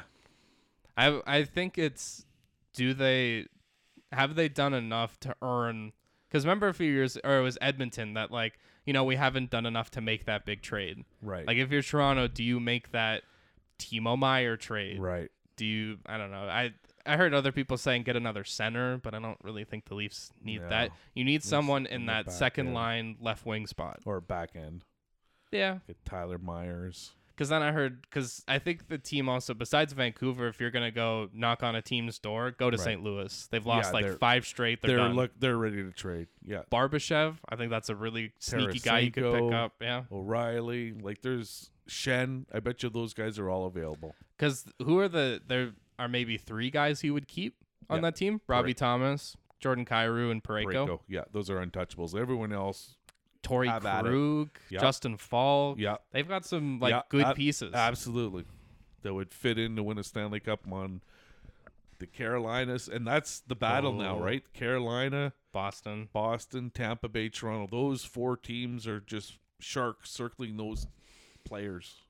Have we talked about the Patrick Kane, how he's, I don't want to say definitely, but if he gets traded, he's probably going to be a Ranger? No. Because I think if you're the Rangers, you give up one of Kakko, Lafreniere, or to go Kravtsov. For it. But again, they're going to have to retain salary. Chicago. Yeah. But you can't in the last year. And then someone said, I hadn't thought of it this way. If the Rangers get Patrick Kane, Kane gets to reunite with Artemi Panarin. Right. And they only got to play together for a couple of years. That was a pretty lethal duo. Yeah, for sure. Jordan Binnington, who just, I think, is he the most hated player in hockey at this point? Most hated goalie. Anyway. Easily. He's the latest and greatest Ron Hextall of goalies. Like, does he bother you more or less than Brad Marchand? More. Same. Marchand hasn't been that bad because they're winning. Who's he got to annoy? I don't have to annoy anyone. We're killing teams. Yeah, he does it on Twitter. He goes after people on Twitter sometimes. That's where he gets his anger out. But Binnington is just like, they played Colorado the other day, and he got snow showered, or no, he got poked at, and then he just started going after the Avs player, and they had to take him off the ice. He almost fought the other goalie. Well, the goalie wanted to come down, but he couldn't. The ref said, "Nope, get back in your net. You can't come down here." He's just like an embarrassment. Like, this guy, this is someone who goaltended a team to the Stanley Cup final 4 years ago and looked like the next big thing, and now, I mean, the best clip of this year, I don't care what amazing goal someone scores, is Jordan Stahl hitting him. Because Binnington tried to hit him, but then here's this Mack truck named Jordan Stahl who ran him over. He did that dirty play on Zucker earlier this year. He is just the worst. He got pulled in that game against Pittsburgh and was chirping at the Penguins bench. Yeah. It's like, what could you possibly be saying in this argument? Haha, you only got 4 goals. And I'm getting taken out of this game. I think he's the reason. I think he's just the problem in St. Louis. Yeah, he's definitely part of the problem there, for sure. Because it's a team that you look at and you're like, why aren't you better? Why aren't you in a playoff spot? Yeah. Or just knocking on the door of a playoff spot? Yeah. They're like 10 points back. I'm surprised. Like, I think they have the same number of points as the Flyers. Like, I was looking at the standings, I think yesterday, it was like, what? They're not that bad. The Flyers have 2 more points. Oh, jeez. One less chance of Bedard. It's going to be the Blues get them. The NHL released their TV ratings, and apparently from the same time last year in the U.S., it's down 22%. Ouch. So, I mean, hockey just isn't the most popular sport. It never will be. No. Right? It'll be more of like, is it the 5th most popular sport? The 6th? Well, definitely States. between September and January, and that's why the major networks don't pick up games. Like, I know they're down, but let's take a look at the ratings in March when there's nothing else on other than hockey. Yeah, And that's March fair. Madness. That's maybe, it. Yeah, then maybe then even like April, like playoff hockey. That's Sure, more but- people would be inclined to watch it then. But then you have basketball playoffs too. But yeah, sure, fair enough. Those are the only two sports at that point, right? Then you got baseball just kind of starting. But I'd like to see what the ratings are when the ABCs and the NBCs and ESPNs, when they all have this. It's the same thing, right? All the major networks, they don't start in October. None of them ever did. Fox, when they had it, I don't remember them. It was always January. Yeah. They would start showing hockey on the major network. So Yeah, once I don't football's out of the way. I'm not really going to agree with the TV rating thing. How about Carlo Koliakovo's reasoning? He wrote down a few reasons of why he thinks the ratings are down. Okay. Lack of rivalries. Okay. Especially, I just think of like Calgary and Edmonton don't play again this year. Right. They played three times and that's it. And that's it. Yeah. That's just I they should agree. be playing.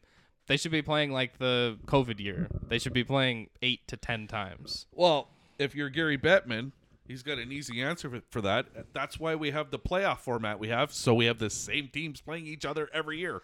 Why isn't there no rivalries? Also, lack of storylines with teams. Well, we just talked for the last 30 minutes on stuff that just happened this week. Yeah, that's true. Not a lot of buzz around maybe trades, but also it's almost the deadline. Well, this is when things get talked about. We have the next generational player coming up, and everyone's watching junior hockey right now. Maybe They're on that's TV why. tonight.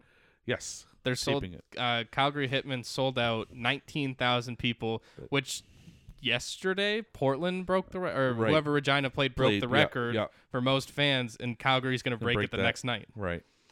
Yeah. Poor marketing of stars. I think that's the biggest one. Yeah. I think hockey doesn't like. If you ask someone that doesn't watch the sport, Right. can you name a player? Yeah. Maybe. Other than Connor McDavid. Yeah, I would say even he hasn't had enough. I would say we're still in the Crosby Ovechkin would be the first answer. Right. But like obviously if you're in Toronto, people would probably know Austin Matthews. But locally, I'm sure the game is fine. But nationally, like in Toronto, like they don't talk about Jason Robertson or Right. Trevor Zegras. Even though Zegras is one that like kind of like he's still developing. I think a lot of people think Trevor Zegras is what Jack Hughes is. Like Jack Hughes is having an incredible year. Right. Trevor Zegras isn't there yet. Right. And then he wrote the stupid playoff format. Like, who likes it? Have you talked to anybody other than Gary Bettman who will say they like the playoff? That would be a question I'd like to hear the hockey players say. If they like the format? Yeah, I'd like to hear someone say, so do you like this better than the divisional or 1 to 8 or like every other professional league has? Yeah, I can't imagine. I mean, I'm sure a lot of them would just say, yeah, it's the format that we have. Like, that would probably be their answer. Toe the line. Yeah. It's just, yeah. No controversy. It is just a simple fix. Of just 1 to 8. Yes. The conference format worked for Yes. so long. I understand you want rivalries, but It's not happening. No. And how much better is it if those rivalries just happen naturally? Right. Like if we go to the 1 to 8 format and Toronto ends up as the 3 seed, Tampa Bay's the 6 seed, and it's a matchup that Now they're going to play each other anyway, but it's by luck. It's not because they're in the same division. and no one else is close to them. Like we've known since what, November? Maybe late October that it was going to be Tampa Toronto. How many years have we said that? The Eastern Conference last year, the entire playoffs were set except like, oh, maybe the Islanders can catch up, and they've finished And they like never did. 5 points back or Yeah. something. So Like it's no that's gotta surprise. change. Yeah, like again, if you ask Gary Bettman why did they go to that format, I'm assuming he's going to say or has said it's for rivals. Yeah, I think rivalries. so. To create more rivalries, I guess. It hasn't worked. No, which leads us into our standings. Well, there you Standings go. check. In the Atlantic, Boston is going to finish with anywhere from 81 to 83 points going into the break, depending on what happens tonight against the Leafs. Yeah, that's fair. But like, let's just say they win. They're at 83 points. Right, already. That's like a team at the end of the season will get 83 points and go like, we almost made the playoffs. Yeah. Toronto's in second, anywhere from 70 to 72 points, depending on tonight. A team that's just like Ilya Samsonov lost his first game at home in regulation against Ottawa in a game where like Matt Murray was supposed to start. Right. And then he got hurt. But was still sitting on the bench, was still the backup in that game. Right. Like Samsonov should be the Leaf starter in the playoffs. Right. And I think it's funny enough that it's a team that like we haven't really talked about them that much. No. Because we're just waiting for the playoffs. Yeah. That's where we are with this team. Yeah. Oh, for sure. Yeah. If you're talking Toronto specifically. Oh, no, yeah. The rest of the teams, we still got some sort of fight. And then Tampa Bay in third, 65 points. They've won 12 straight home games. Toronto is the quiet team. Tampa is the quiet juggernaut of like who, once you get to the playoffs, are you really picking against Tampa?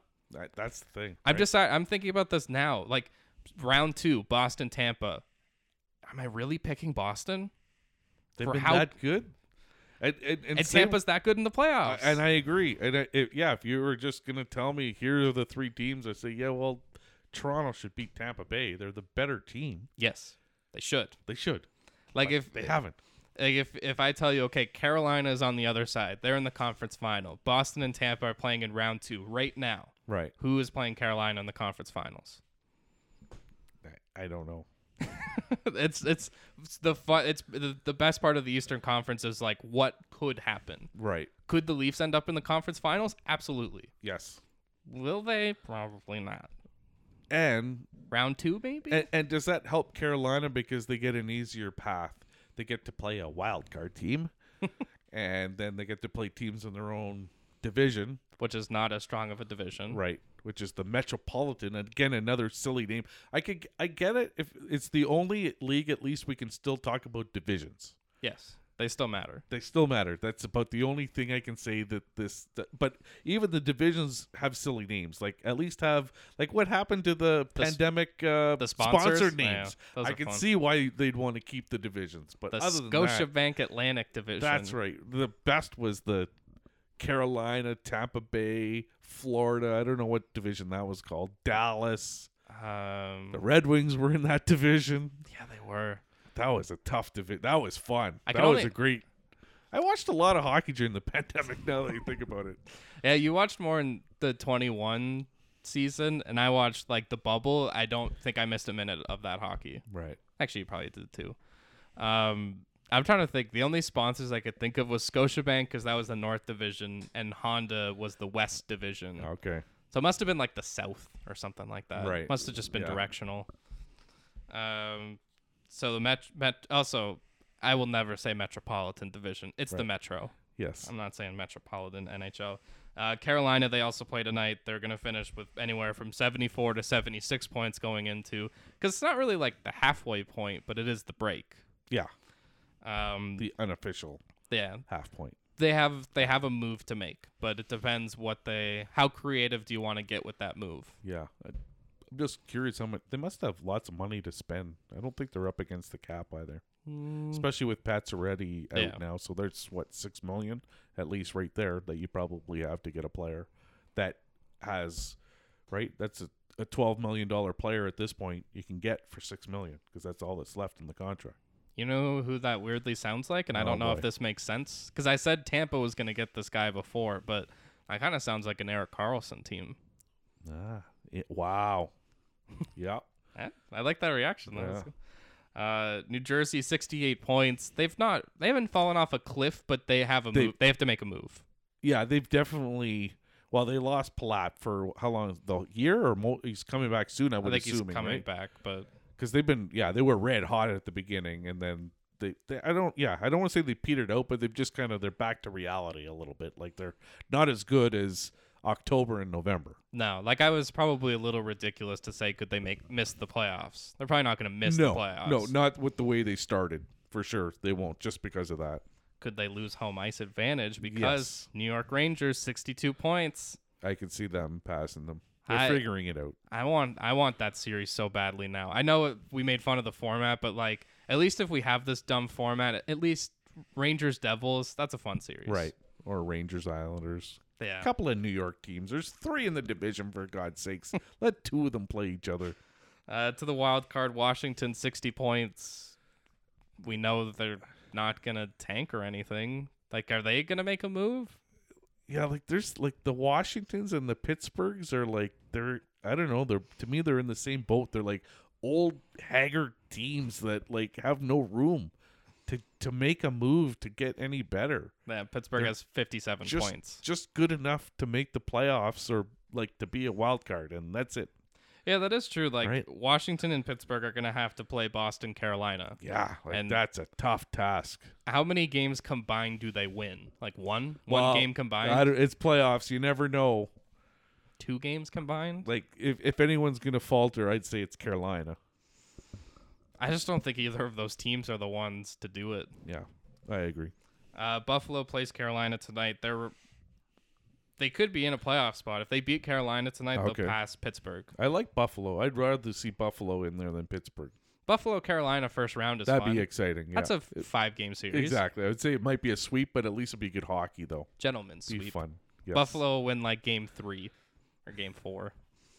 Islanders, again, I bet them plus 200 to make the playoffs. 55 points. So right now, a point back of Buffalo, a couple points back. But they made a move. They're better than, in my mind now, Washington, Pittsburgh, and Buffalo with the move they just made. So those other 3 teams, I think, are gonna have to make a move because of that move. Yeah. Florida, a point behind the Islanders, 54 points. They're lurking. I would say just they're lurking. I'm intrigued by what Florida could do. Could be. Except their associate coach got drunk last night. He's New Jersey now. Oh, He did it in right. Florida. Oh, that's what happened. That's I even thought he was home. That might be worse. Yeah. Ottawa and Philadelphia both have 51 points. I mean, Philly, we know they don't want to make the playoffs. No. Ottawa, they should make a move. Yeah, like Ottawa's an up and coming team. They should be way better than the Flyers. They should be Buffalo. Point-wise. Yeah, they should. Yeah, for sure. In my mind, they've been a disappointment this year. Third last place in the Eastern Conference, the Detroit Red Wings, who are gonna keep faltering. No, we don't believe that. I Okay. don't they're not trading anyone. Who are they going to trade? Yeah, no. They're- They don't have anyone to trade. They're not rebuilding. Larkin, if they can't figure something out, they might trade him. That would be bold. If Yzerman decides to trade him, then maybe they're going to go after a Bo Horvat or something in the offseason. Yeah. He wants like $9.5 million, and I don't think Yzerman wants to give that to him. I don't know. Isn't he like going to be your franchise player? Like who building your team around then? Sider and Not Raymond, but and Sider. Raymond? Yeah, Sider. I don't know. Wow. I just don't know if Larkin is a franchise guy, and that's someone who. Well, he's not asking for franchise money. No, Nine and a half is not franchise money, but don't you want to keep he's your captain? Yeah, he is. You don't sound very. No, because I just don't think. We're not going to pick a side here because we're both on the same side. No, he's not. I don't think he's a franchise player, but also I guess you're right. Okay. He isn't asking. Like, if they get him for 9 or like 8.5, be okay with that. Okay. 9.5 though just seems like too much. All Because right. then we put him. Then he's gonna end up in that like. Is he a top 20 center? Top 15 center? Yeah, is he as good as Tage Thompson? Tage Thompson, yeah, he got $7 million, and now Right. that's a bargain. Yeah, and we were like questioning it. Montreal 44 points. They've just made it clear I don't even know Yeah. if it's tanking. They're just bad. I was just gonna say, yeah, they don't have to tank. They're just not a good hockey team. And just keep wearing the reverse retro jerseys. 'Cause Correct. You just can't win in them. That's right, Dallas Cowboys with And the Blues. Then last place, the most embarrassing team in the NHL. I don't care what anyone tells me. The Columbus Blue Jackets. That is a team that got Johnny Gaudreau. Yeah. And got worse. Yeah, and they re-signed Patrick Laine. It got worse. And they also have who's the other guy they got from Winnipeg? Jack And Roslovic. he's supposed to be good too, right? Like there's 3 players. Right? Yeah, another disappointing team in my mind. I thought they would at least battle for a playoff spot. Not even close. No. To the Western Conference, Dallas 66 points, Winnipeg 65 points. Feels like a fun little dogfight for first. I can't believe that's first. Like, those are a couple teams that have just, again, in my mind, they haven't played well. No. Right? Winnipeg has been I better. just watched them against the Flyers. They look terrible. They did. Rick Bowness has gotten 4-0. so mad. They're not. Yeah, they just. To me, it's like they should be good, but they're not. Do you know what actually the battle for first place in the Central is? No. It's the battle to not play Colorado. Okay. Because, Minnesota's currently in that spot at 58 points. Colorado has 57. Right. And they, again, another team that hasn't played well. And just a lot of injuries. Yeah, for sure. That's contributed to that for sure. But they just haven't played well. On the other side, Seattle, LA both have 63 points. And both those teams have overachieved, in my mind. Seattle for sure. LA, I would fight back a bit. That they looked good last year, and I just think they've gotten better for sure without goaltending. Yeah, so that might be a surprise in my mind. Yeah, and then Vegas has 62 points. Can we get first round Seattle Vegas? I think so. Yeah, I want battle of the expansion teams. That'd be a good thing for the NHL to have that series. Yeah, throw Sean McDonough and Ray Ferraro in that series, and that'll be a lot of fun. Then in the wild card, Edmonton 60 points and Colorado 57. I think we can all kind of assume Colorado probably isn't going to be in the wild card. I wouldn't think so, as long as they can get their guys back from injury. I'm now like, do they catch second place in their division? And do they make a trade? Yeah, they probably have a move to make. That trade, right? It's the only trade we can talk about. Everyone gets Bo Horvat. Yeah. I don't know who. Like, again, if you look at Colorado, what do you need? Yeah. Health. Yes, that would be key. A doctor. Like a defense. Like, do they need a defenseman? I don't think so. Not do you really. need a forward? Like Not a bottom really. 6 guy? A goalie? Like a Connor Garland, but he makes too much money. Yeah. Vancouver's going to have to retain. Yeah, to get rid of him. And then chasing them, Calgary, who's actually tied at 57 points. Like the West is definitely by far more underachieving than the East. Yeah. Right? Yeah. Like what you went into, they've underachieved Calgary. Yeah. Same with Nashville, 54 points. I thought they were a Stanley Cup contender, not just a playoff team. I picked them to win the division There at you the go. beginning of the year. We also said Boston wasn't going to make the playoffs. So Yeah, I know. We're way off. we're very dumb. St. Louis, 49 points. Underachieving again. I feel like we're just Right? Vancouver, 43 points. For sure underachieving. I think the end of this conference is not underachieving. It's just bad. Bad. Yeah, just label as Bedard bad. San Jose, 41 points. Yeah. Best of the bad. Yeah. Yeah. Arizona, 38 points. Anaheim, 37. Chicago, 34. Yeah. Unless Arizona could play Toronto 80 games a year, then they might make the playoffs. That's true. At this point, like, I don't care where Bedard goes. I'm just looking at these teams. I'm like, you're all so bad. Like, you just don't deserve it. Yeah. Like, it should be one of those, like, That's where you're the only thing you can be thankful for Gary Bettman. At least it's a draft lottery. So the worst team's not going to necessarily get him. yeah, like, Right? The New Jersey Devils, if they're in the draft lottery, they're going to get Bedard.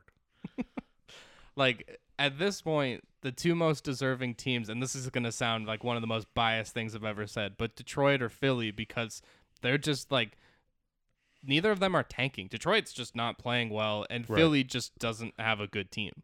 Right, but they're coached well, so they figure out a way to be in games. John Tortorella just hates Connor Bedard.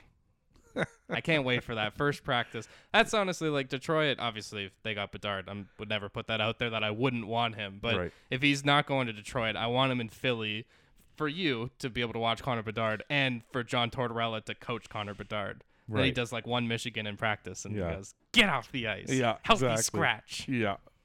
No iPad. No iPads. They were winning when they didn't have those on the bench.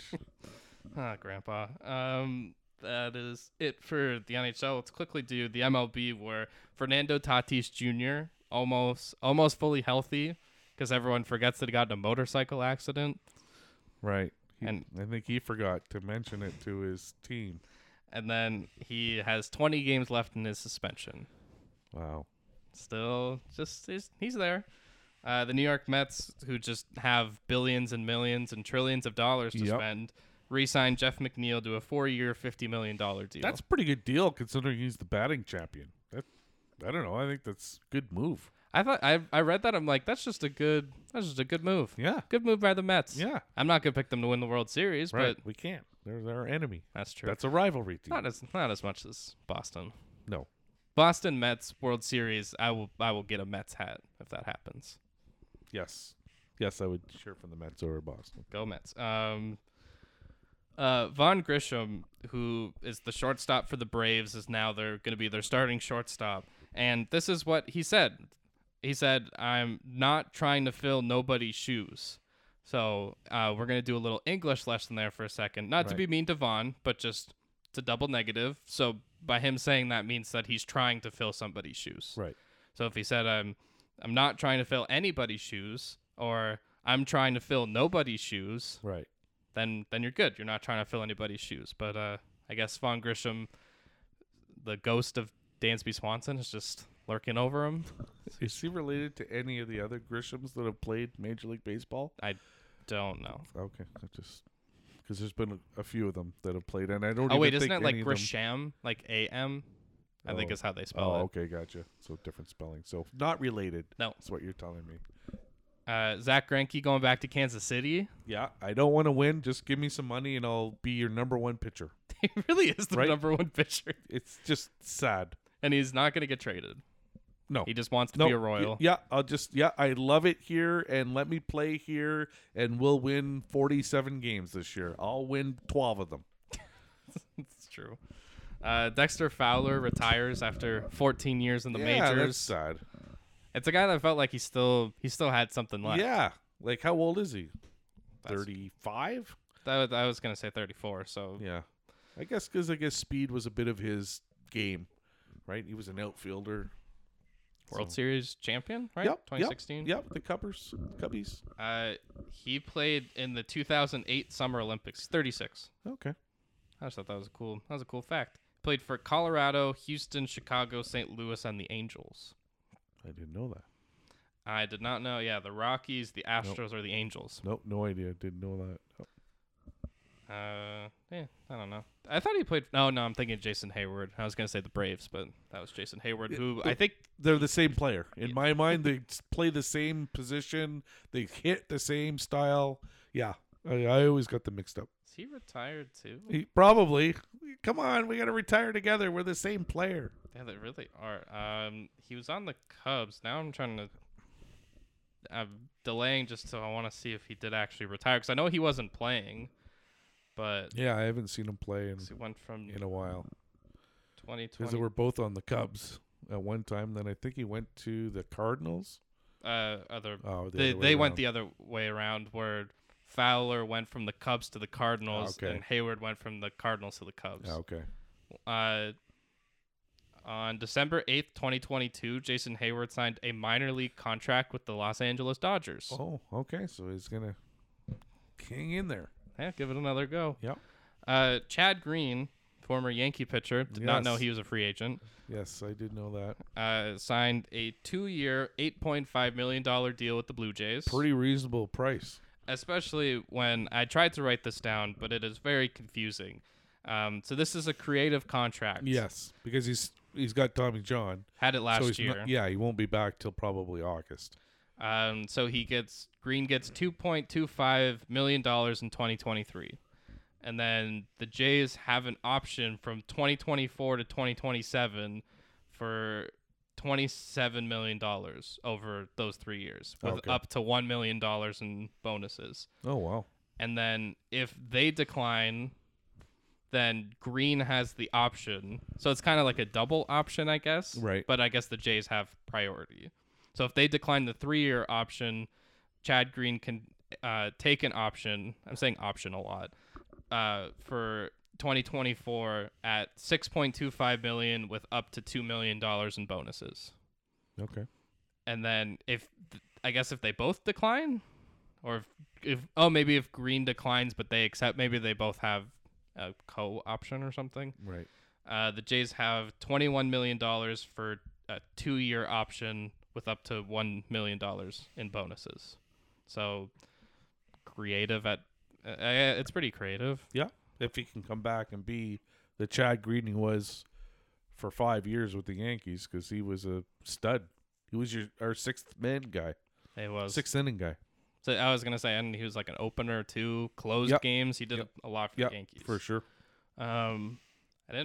I took this screenshot and then forgot about it. But these are the top 3 NL shortstops in terms of home runs since 2019. So in third place, Dansby Swanson, who played 509 games in that span. Number 2, Trey Turner, 80 home runs in 489 games. And number 1, I brought him up earlier, but I forgot it was for this reason, Fernando Tatis Jr., 81 home runs in 273 games. Wow. So, and not going to be a shortstop when he comes back. Right. It's that Xander Bogaerts spot. Fascinating to see what the Padres will do. To the NBA, where the starters again got named right after our last episode. So in the Eastern Conference, there was only really one debate, and it was there's 4 guys for 3 spots, and that's the forward spot in the Eastern Conference. They went with Giannis to 7th All-Star game. I don't know if that's low or high, but 7 just didn't seem like the right number for Giannis. He's only probably played 9 years. Yeah, probably. Kevin Durant, who is making his 13th All-Star game appearance. Jason Tatum, his 4th. Donovan Mitchell, his 4th, but his first time starting. And the guy that we just ignored what happened earlier this year, but Kyrie Irving. Oh. 8th All-Star game. Now he's one more All-Star game than Giannis. That also doesn't seem right. But, Kyrie Irving went through. So, and then the big debate is just out of Giannis, Tatum, Durant, and Embiid, who deserved it? Who deserved the start between those 3? Or between those 4? Who earned the 3 spots for those 4 guys? Right. Especially because after which, I have it after, but Embiid had 47 against Denver, right after this had happened. So he is now, like a lot of people are saying, the MVP tide is turning in his direction. And he might be the MVP, but also not start in the All-Star game. That's kind of funny. He also did did you see the crotch chop that he did? Yes. And he got fined $25,000 for it. So, Embiid a little mad at the NBA right now for a few reasons. Yeah, numerous reasons. In the West, LeBron James, I think he passes Kobe Bryant for his 19th All-Star. I'll say appearance, but I'm pretty sure he started in every All-Star game that he's made. Jokic is his 5th. Zion Williamson starting. That was, to me, the most surprising one. It's his 2nd. Luka, it's his 4th. And Steph Curry playing in his 9th All-Star game. Right. So, again, to me, the only surprise is Zion, but also I don't have another option for you. I don't know who else I would have picked. Right. Unless you could put Embiid on that side. Right. And move Durant, or move one of the Eastern guys to the West who actually deserve that spot a little more than Zion. Speaking of Steph, he got thrown out of a game this past weekend for throwing his mouth guard.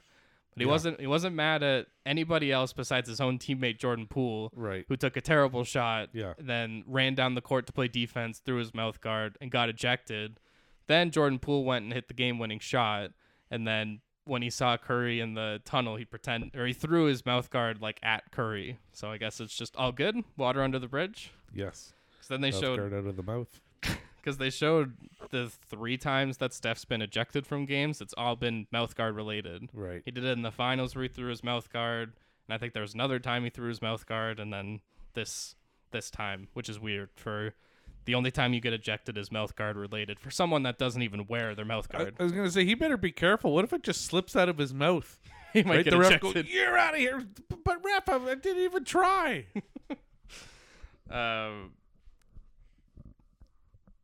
I was going to talk about Embiid, but I already did that because it was only those 2 things. LeBron James, who is we're on the slow trek for him to pass Kareem. You just mentioned it. You just passed Kobe. He's passing people. You know what else? On everything. You know what else he passed? He passed in passing.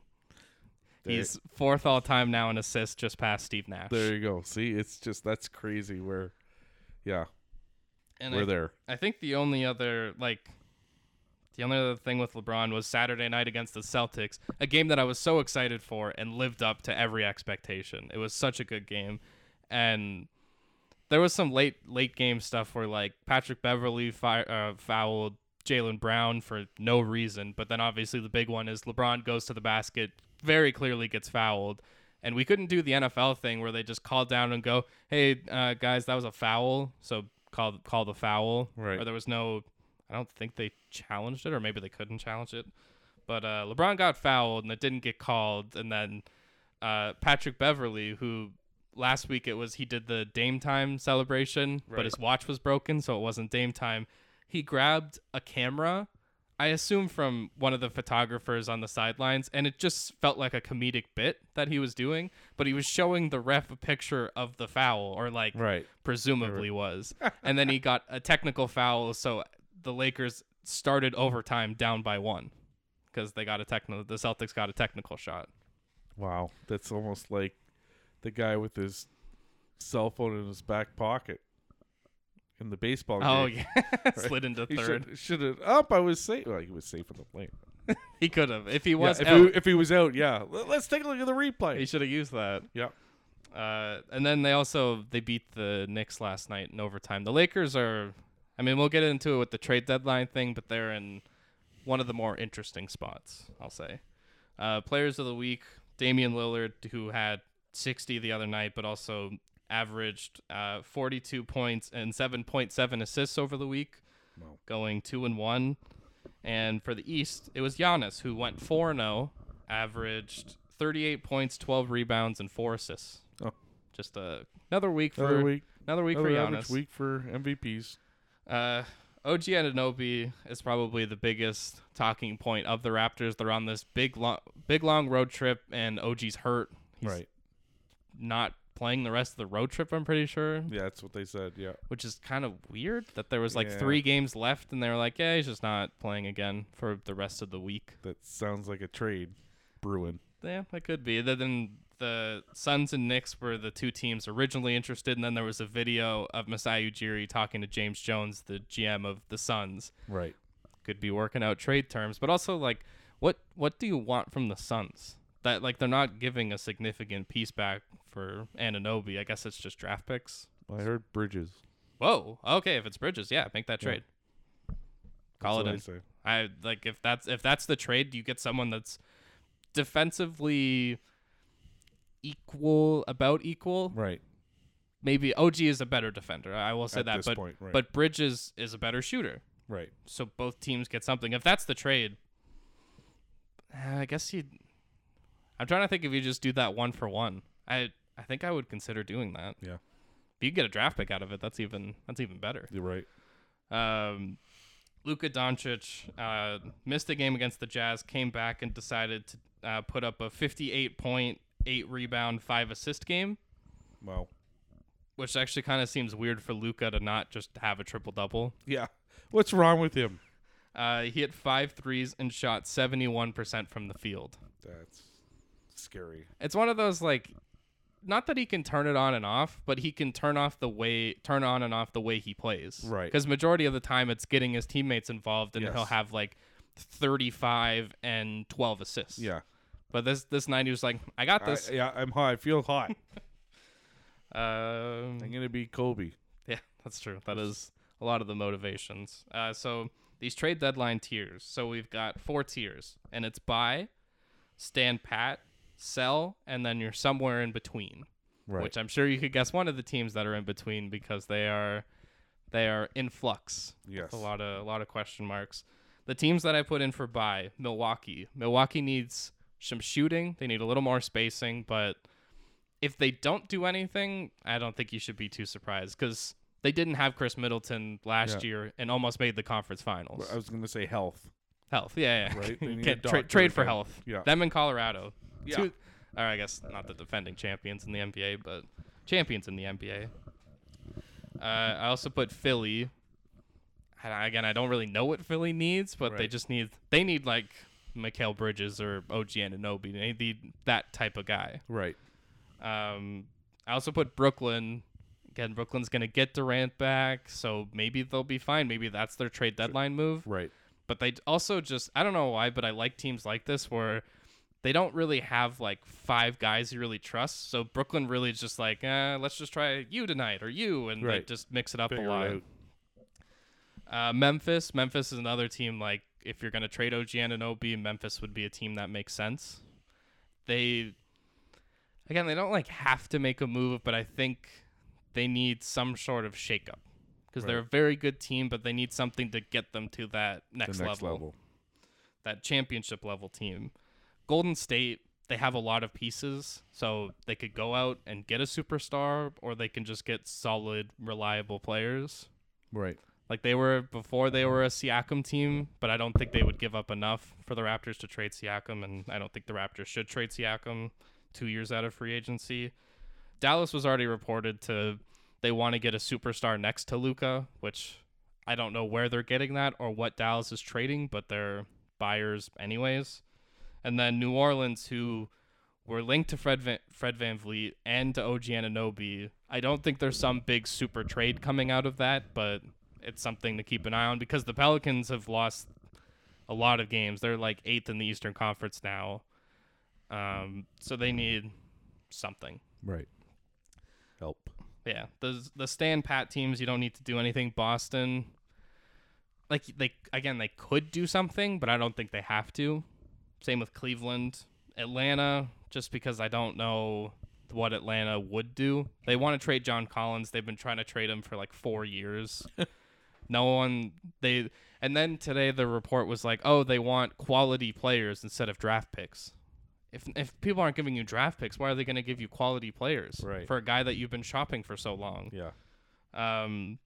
Indiana, because you could make the play-in if you're Indiana, and that's just because they're apparently in on OG2, even though they have so many guys that are just in that mold, in that like 3-and-D, could be a guard, could be a forward type of player. And they've fallen off quite a bit, right? They were like 4th for the longest time, and now they're 9th. Hanging on. Yeah, they're a borderline play-in team. Orlando, just because Orlando's not good, they're not making the play-in. Unless they're playing the Celtics or the Sixers or any good team that they have good records against. But that is true. If you could sneak Orlando into the 8th seed, that's a scary team to see. Western Conference side, Denver. Again, like it's you're in that, like Boston and Denver to me are the same team. They're also number 1 in their conferences, where you don't need to make a move. You have an MVP candidate and a good supporting cast, but if some really good trade comes out there, then sure, take it. But Sacramento, I think, is 3rd in the West right now, and just don't do anything. Don't do anything to mess with what's going on, because that team is this is the best team you've had since 2003 or 4. Right. Yeah. So don't mess with anything. Minnesota, I don't think they can do anything. They're probably a play-in team. Right. They want to trade D'Angelo Russell, I'm pretty sure. Like it seems like that's something they would want to do, but it's not going to solve their problems. OKC,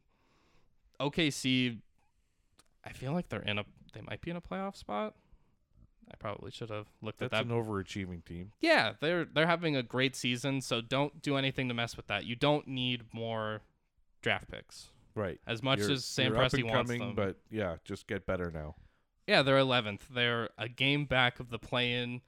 Just keep playing how you play. If you make the play-in, awesome. Perfect. If not, no big deal. Whatever. You're going to get better next year anyway. You have like 3 first-round picks, plus your first-round pick from this last year hasn't even played yet. Right. Chet Holmgren. So he'll be a rookie next year, even though he's been in the league for a year. It's the Ben Simmons effect. And then Houston. Houston is just a young team. They're bad. You're gonna try to get the first overall pick. Try to get Connor Bedard. I mean, Victor Wembanyama, I don't think is that far off from the Bedard type of hype. Right. That's a fun 2 first overall picks we have this year. Selling teams, Washington.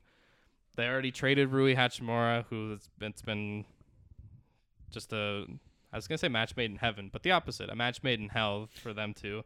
Bradley Beal just signed a big contract. You're probably not going to be able to trade him without taking back some kind of bad asset. Right. Like Kyle Kuzma, if you could trade him, do it. He basically tweeted that he wanted to be a Laker again, but I don't think they could make that work. Like Kristaps Porzingis, they have guys you can just throw in trades. Chicago Chicago could make the play-in, but also if they try to make the play-in, I guess they could be more of an in-between team where they could make some trades to try to go for it, but don't just They underachieved this year. Weren't Yeah, they like- 4th or 5th last year? something like that. Yeah. Yeah. And then everyone just knew they were going to lose in the first round. Like Lonzo Ball, it's really sad, but like a lot of people are starting to wonder if he's ever going to play basketball again Oh, wow. because of these knee injuries that just aren't going away. Right. Detroit, not that Detroit has a lot to sell. Like Cade Cunningham's out for the year. They have a couple guys going to not the All-Star game, but the Rising Stars game. Right.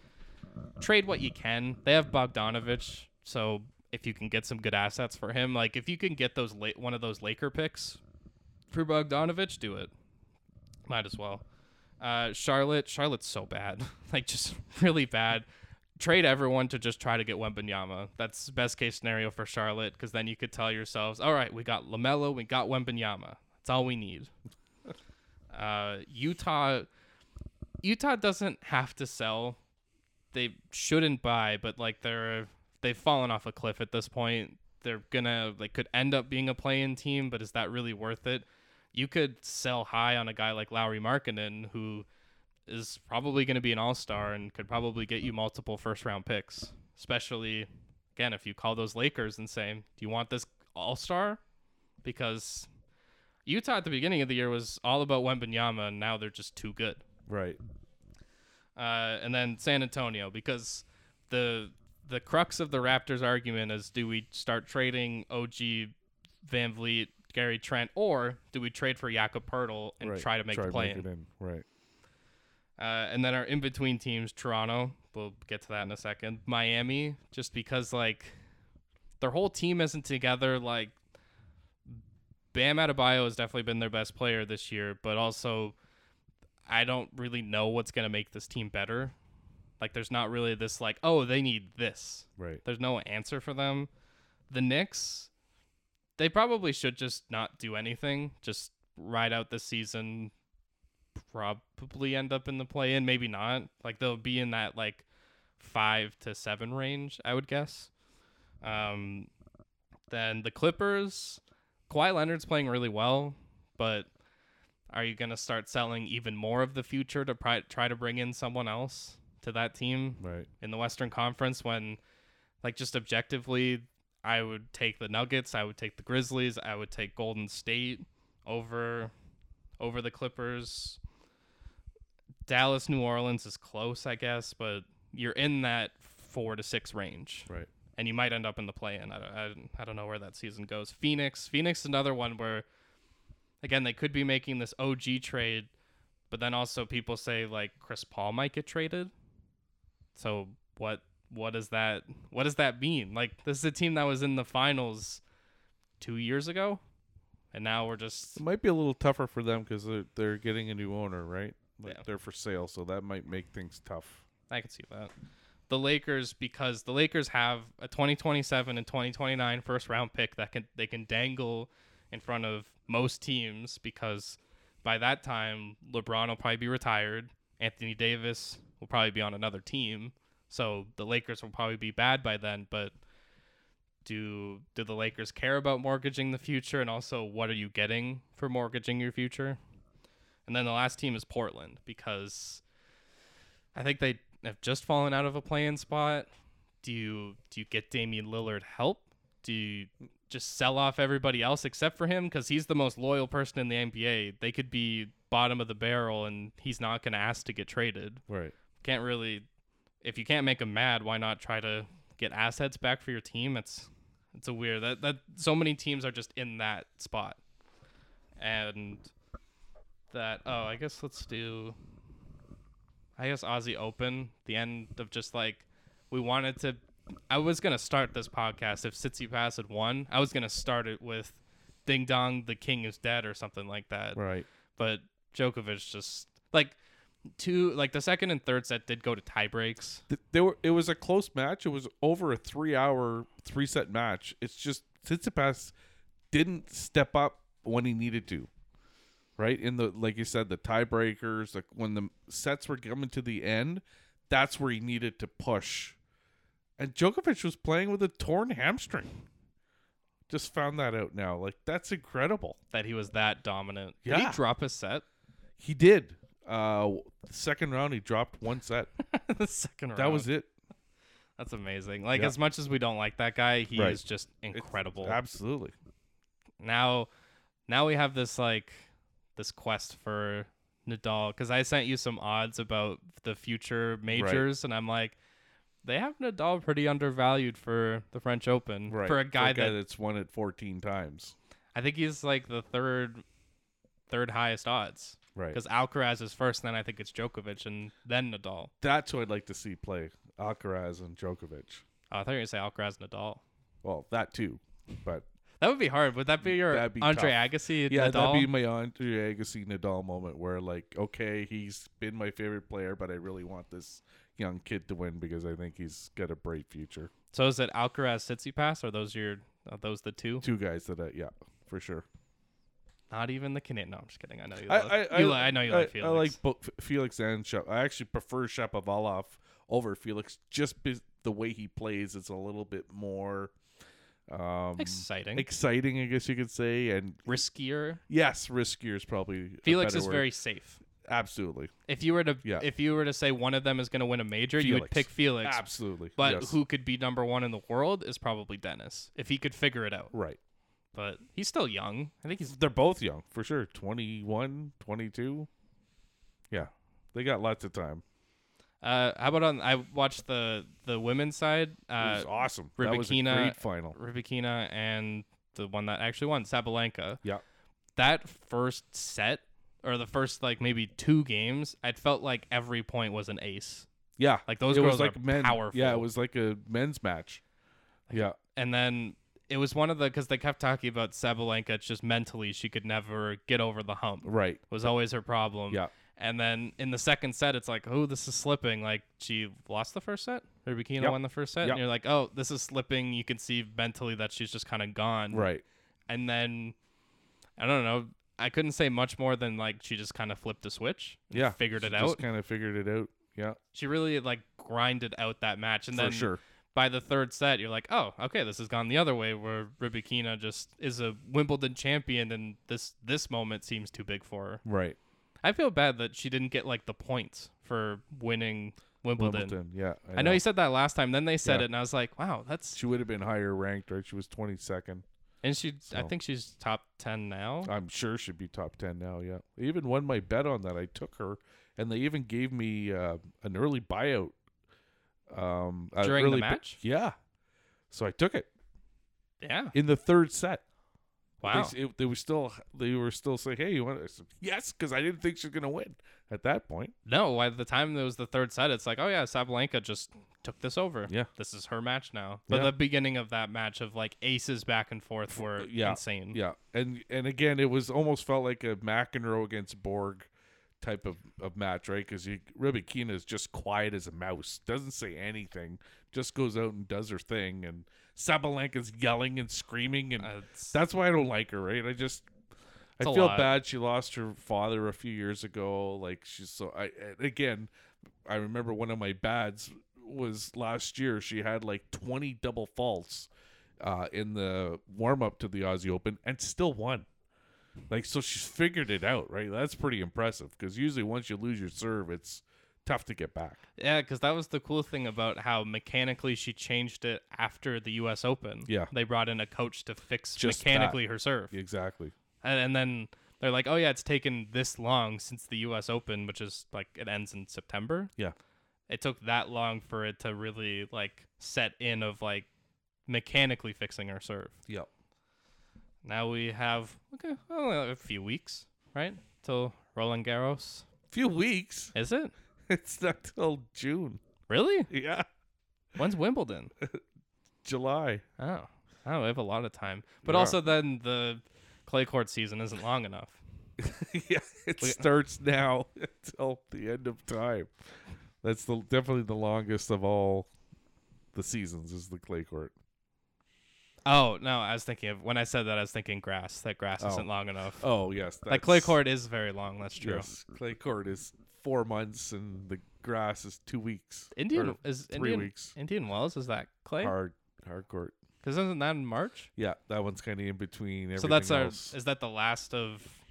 Then it's clay court after that, or is clay court around that? Yeah, like I think clay court's starting now. Oh, that's weird. Yeah.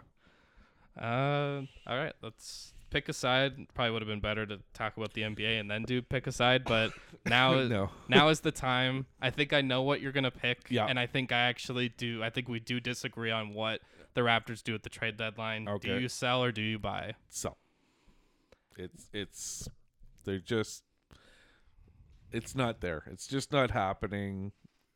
It looked kind of good last year, but you have to see progression, and in my mind, like, Barnes is the only guy you keep. Wow, Yeah, I was about yeah. to ask what level of sell Oh is yeah, it? yeah. Just go Wholesale. Let's start over. Wow. Yep. It's Vliet is awesome, but he can't stay on the court. Didn't resign, so it makes me a little nervous he's not going to stay anyway. So you might as well get something for him. Because he's a free agent after next year. I think it's after this year. 23-24, I think he's a free agent. Yeah, that's next year. Like, I think it's after what they did in the highlights was the year that you become a free agent, which is the 23-24 season. Gotcha. So 2024 free agent. Right. And again, if you're looking at some of those teams, like the Clippers are interested in a guy like Van Vliet. Right. You could get some. They don't really have any young players that I could think of that you'd want. So Yeah. draft picks and probably someone off their roster just because you have to take someone. Right. Like if you take maybe not John Wall, that might be like kind of a backwards move. But if you take one of their guards and then for the rest of the year you're like, all right, we'll throw you out there. Right. And Trent, again, I get that trade too. You'd send him to, if you could get one of those Laker picks. Yeah. That's a guy the Lakers could use. For sure. I think to me, it's funny enough that I would say it's 3 guys you keep. I'll still in the second argue why you should buy, but the 3 guys you keep don't really make sense together. Although, like, individually, you just want them to fit. But OG, Scotty Barnes, and Siakam don't really fit as a trio. Right. They all kind of not do the same things, but like if you move, like if Scotty Barnes becomes your point guard, that makes that team a little more interesting. Yeah. It makes the 3 of them fitting together make a little more sense than all 3 of them being forwards, but none of them are really a center, but they can kind of guard centers sometimes, unless it's insert Embiid, Jokic, Giannis. Yeah, but also they need a center. We've said this for how many years? They needed a center even when they won the NBA championship. they got Marc Gasol. Yeah. And Ibaka. There you Bring Ibaka back. Okay. My buy is only just you sell one guy to get one guy. You get rid of one of Van Vliet, Trent, OG. I say you could trade one of those 3. Okay. And you go and you get Jakob Poeltl. Yes. From the like Spurs. That. Yep. Get a center. A real just adult center that's been in a good system. Right. Defensively can really help you. He can shoot the ball a little bit, but that's not why you're getting him. Right. But you trade one of those 3. If you're trying to make the play-in, you probably trade Trent and keep the other 2. Then you can, again, make Barnes a guard for the rest of this year, depending on, I guess, who you trade. But outside of that, I don't think there's much more you can or should buy. Like, because it's a lot of, like, how much do you trust your team or how much has your team earned to buy? If you're doing it based on how this team has played, then you sell. Exactly. This team hasn't earned anything. They don't earn the right. They haven't earned the right to try to make the play-in tournament. I agree. So I guess that's my half-hearted buy is you get Jakob Poeltl, bring him back because that's an awesome story. Yeah, that's fair. You're picking a side. And you know what? While you're at it, go get DeMar DeRozan. Go get Norman Powell. Go get Kyle Lowry. Just bring this team back. Get DeLon Wright. I don't know. Just bring the old Raptors back. The teams that used to lose to LeBron. Exactly. Get swept. We can start a new 50 games. We'll start calling it like Yoronto for Giannis. That's what it'll be like Anta Toronto Bo. That's what we'll call it when Giannis starts beating them in the playoffs. When Giannis starts beating the Raptors like LeBron used to do. Yeah, that's all I've got. Let's get to your bad, good, and great. All right. Starting off, The bad. Again, it's way bigger than everything else. Yeah, the Montreal Canadiens winless in their Montreal Expos jerseys, 6-1. So they're like the Dallas Cowboys. A lot of people say they're nice. I would buy one, but I don't think they look nice.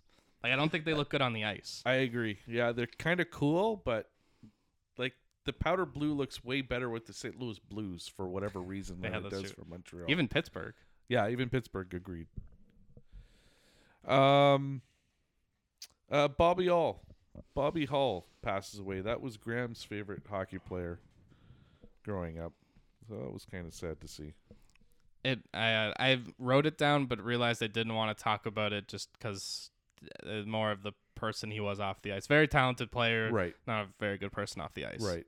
Again, if it wasn't for him, there's probably no WHA expansion because he goes to Winnipeg. He's the first big name to go there. Signs for $1 million, which was huge money back in 1972. Oh yeah, for sure. Right, and yeah, I think they won 4 Avco Cups. Like they were the Montreal Canadiens of the WHA. So anyway, I put this under the bad. Did you know that Golden State finally won 2 games in a row for the first time this year?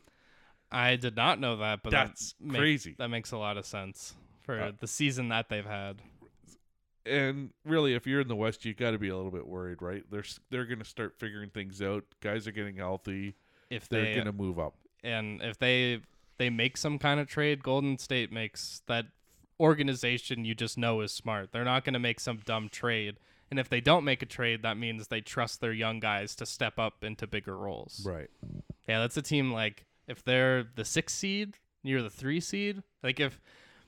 I know we've talked about like if Colorado plays Seattle in the NHL. Right. Like that just sucks. If you're Sacramento and you're like, yes, we made the playoffs. Right. And there's Golden State. Yeah. Yeah. Okay, great. We're the 3 seed for what reason? Right. Now we might as well be the 8th seed. Woo, we get Game 7 in Sacramento where right. Golden State can send us home. Right.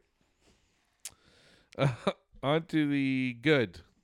I just had one, which was I'd forgotten about the Canadian Center for Purdue. So they're number 1. Edie? So they're 21-1, number 1 ranked. So I'm gonna start watching them now. And he is like I was looking at odds for that. He's the front runner for Player of the Year. Oh, okay. I mean, he's like 7-4. He was good last year. Yeah, 7-4. He only started playing basketball like later as a kid. Yeah. As well, so that's pretty impressive. I watched the other night they played Michigan, and he Hunter Dickinson was a guy. His first year, they're like, oh, he could maybe go to the NBA. Now I think he's in like his 3rd or 4th year, and Edie just ate him up. Right.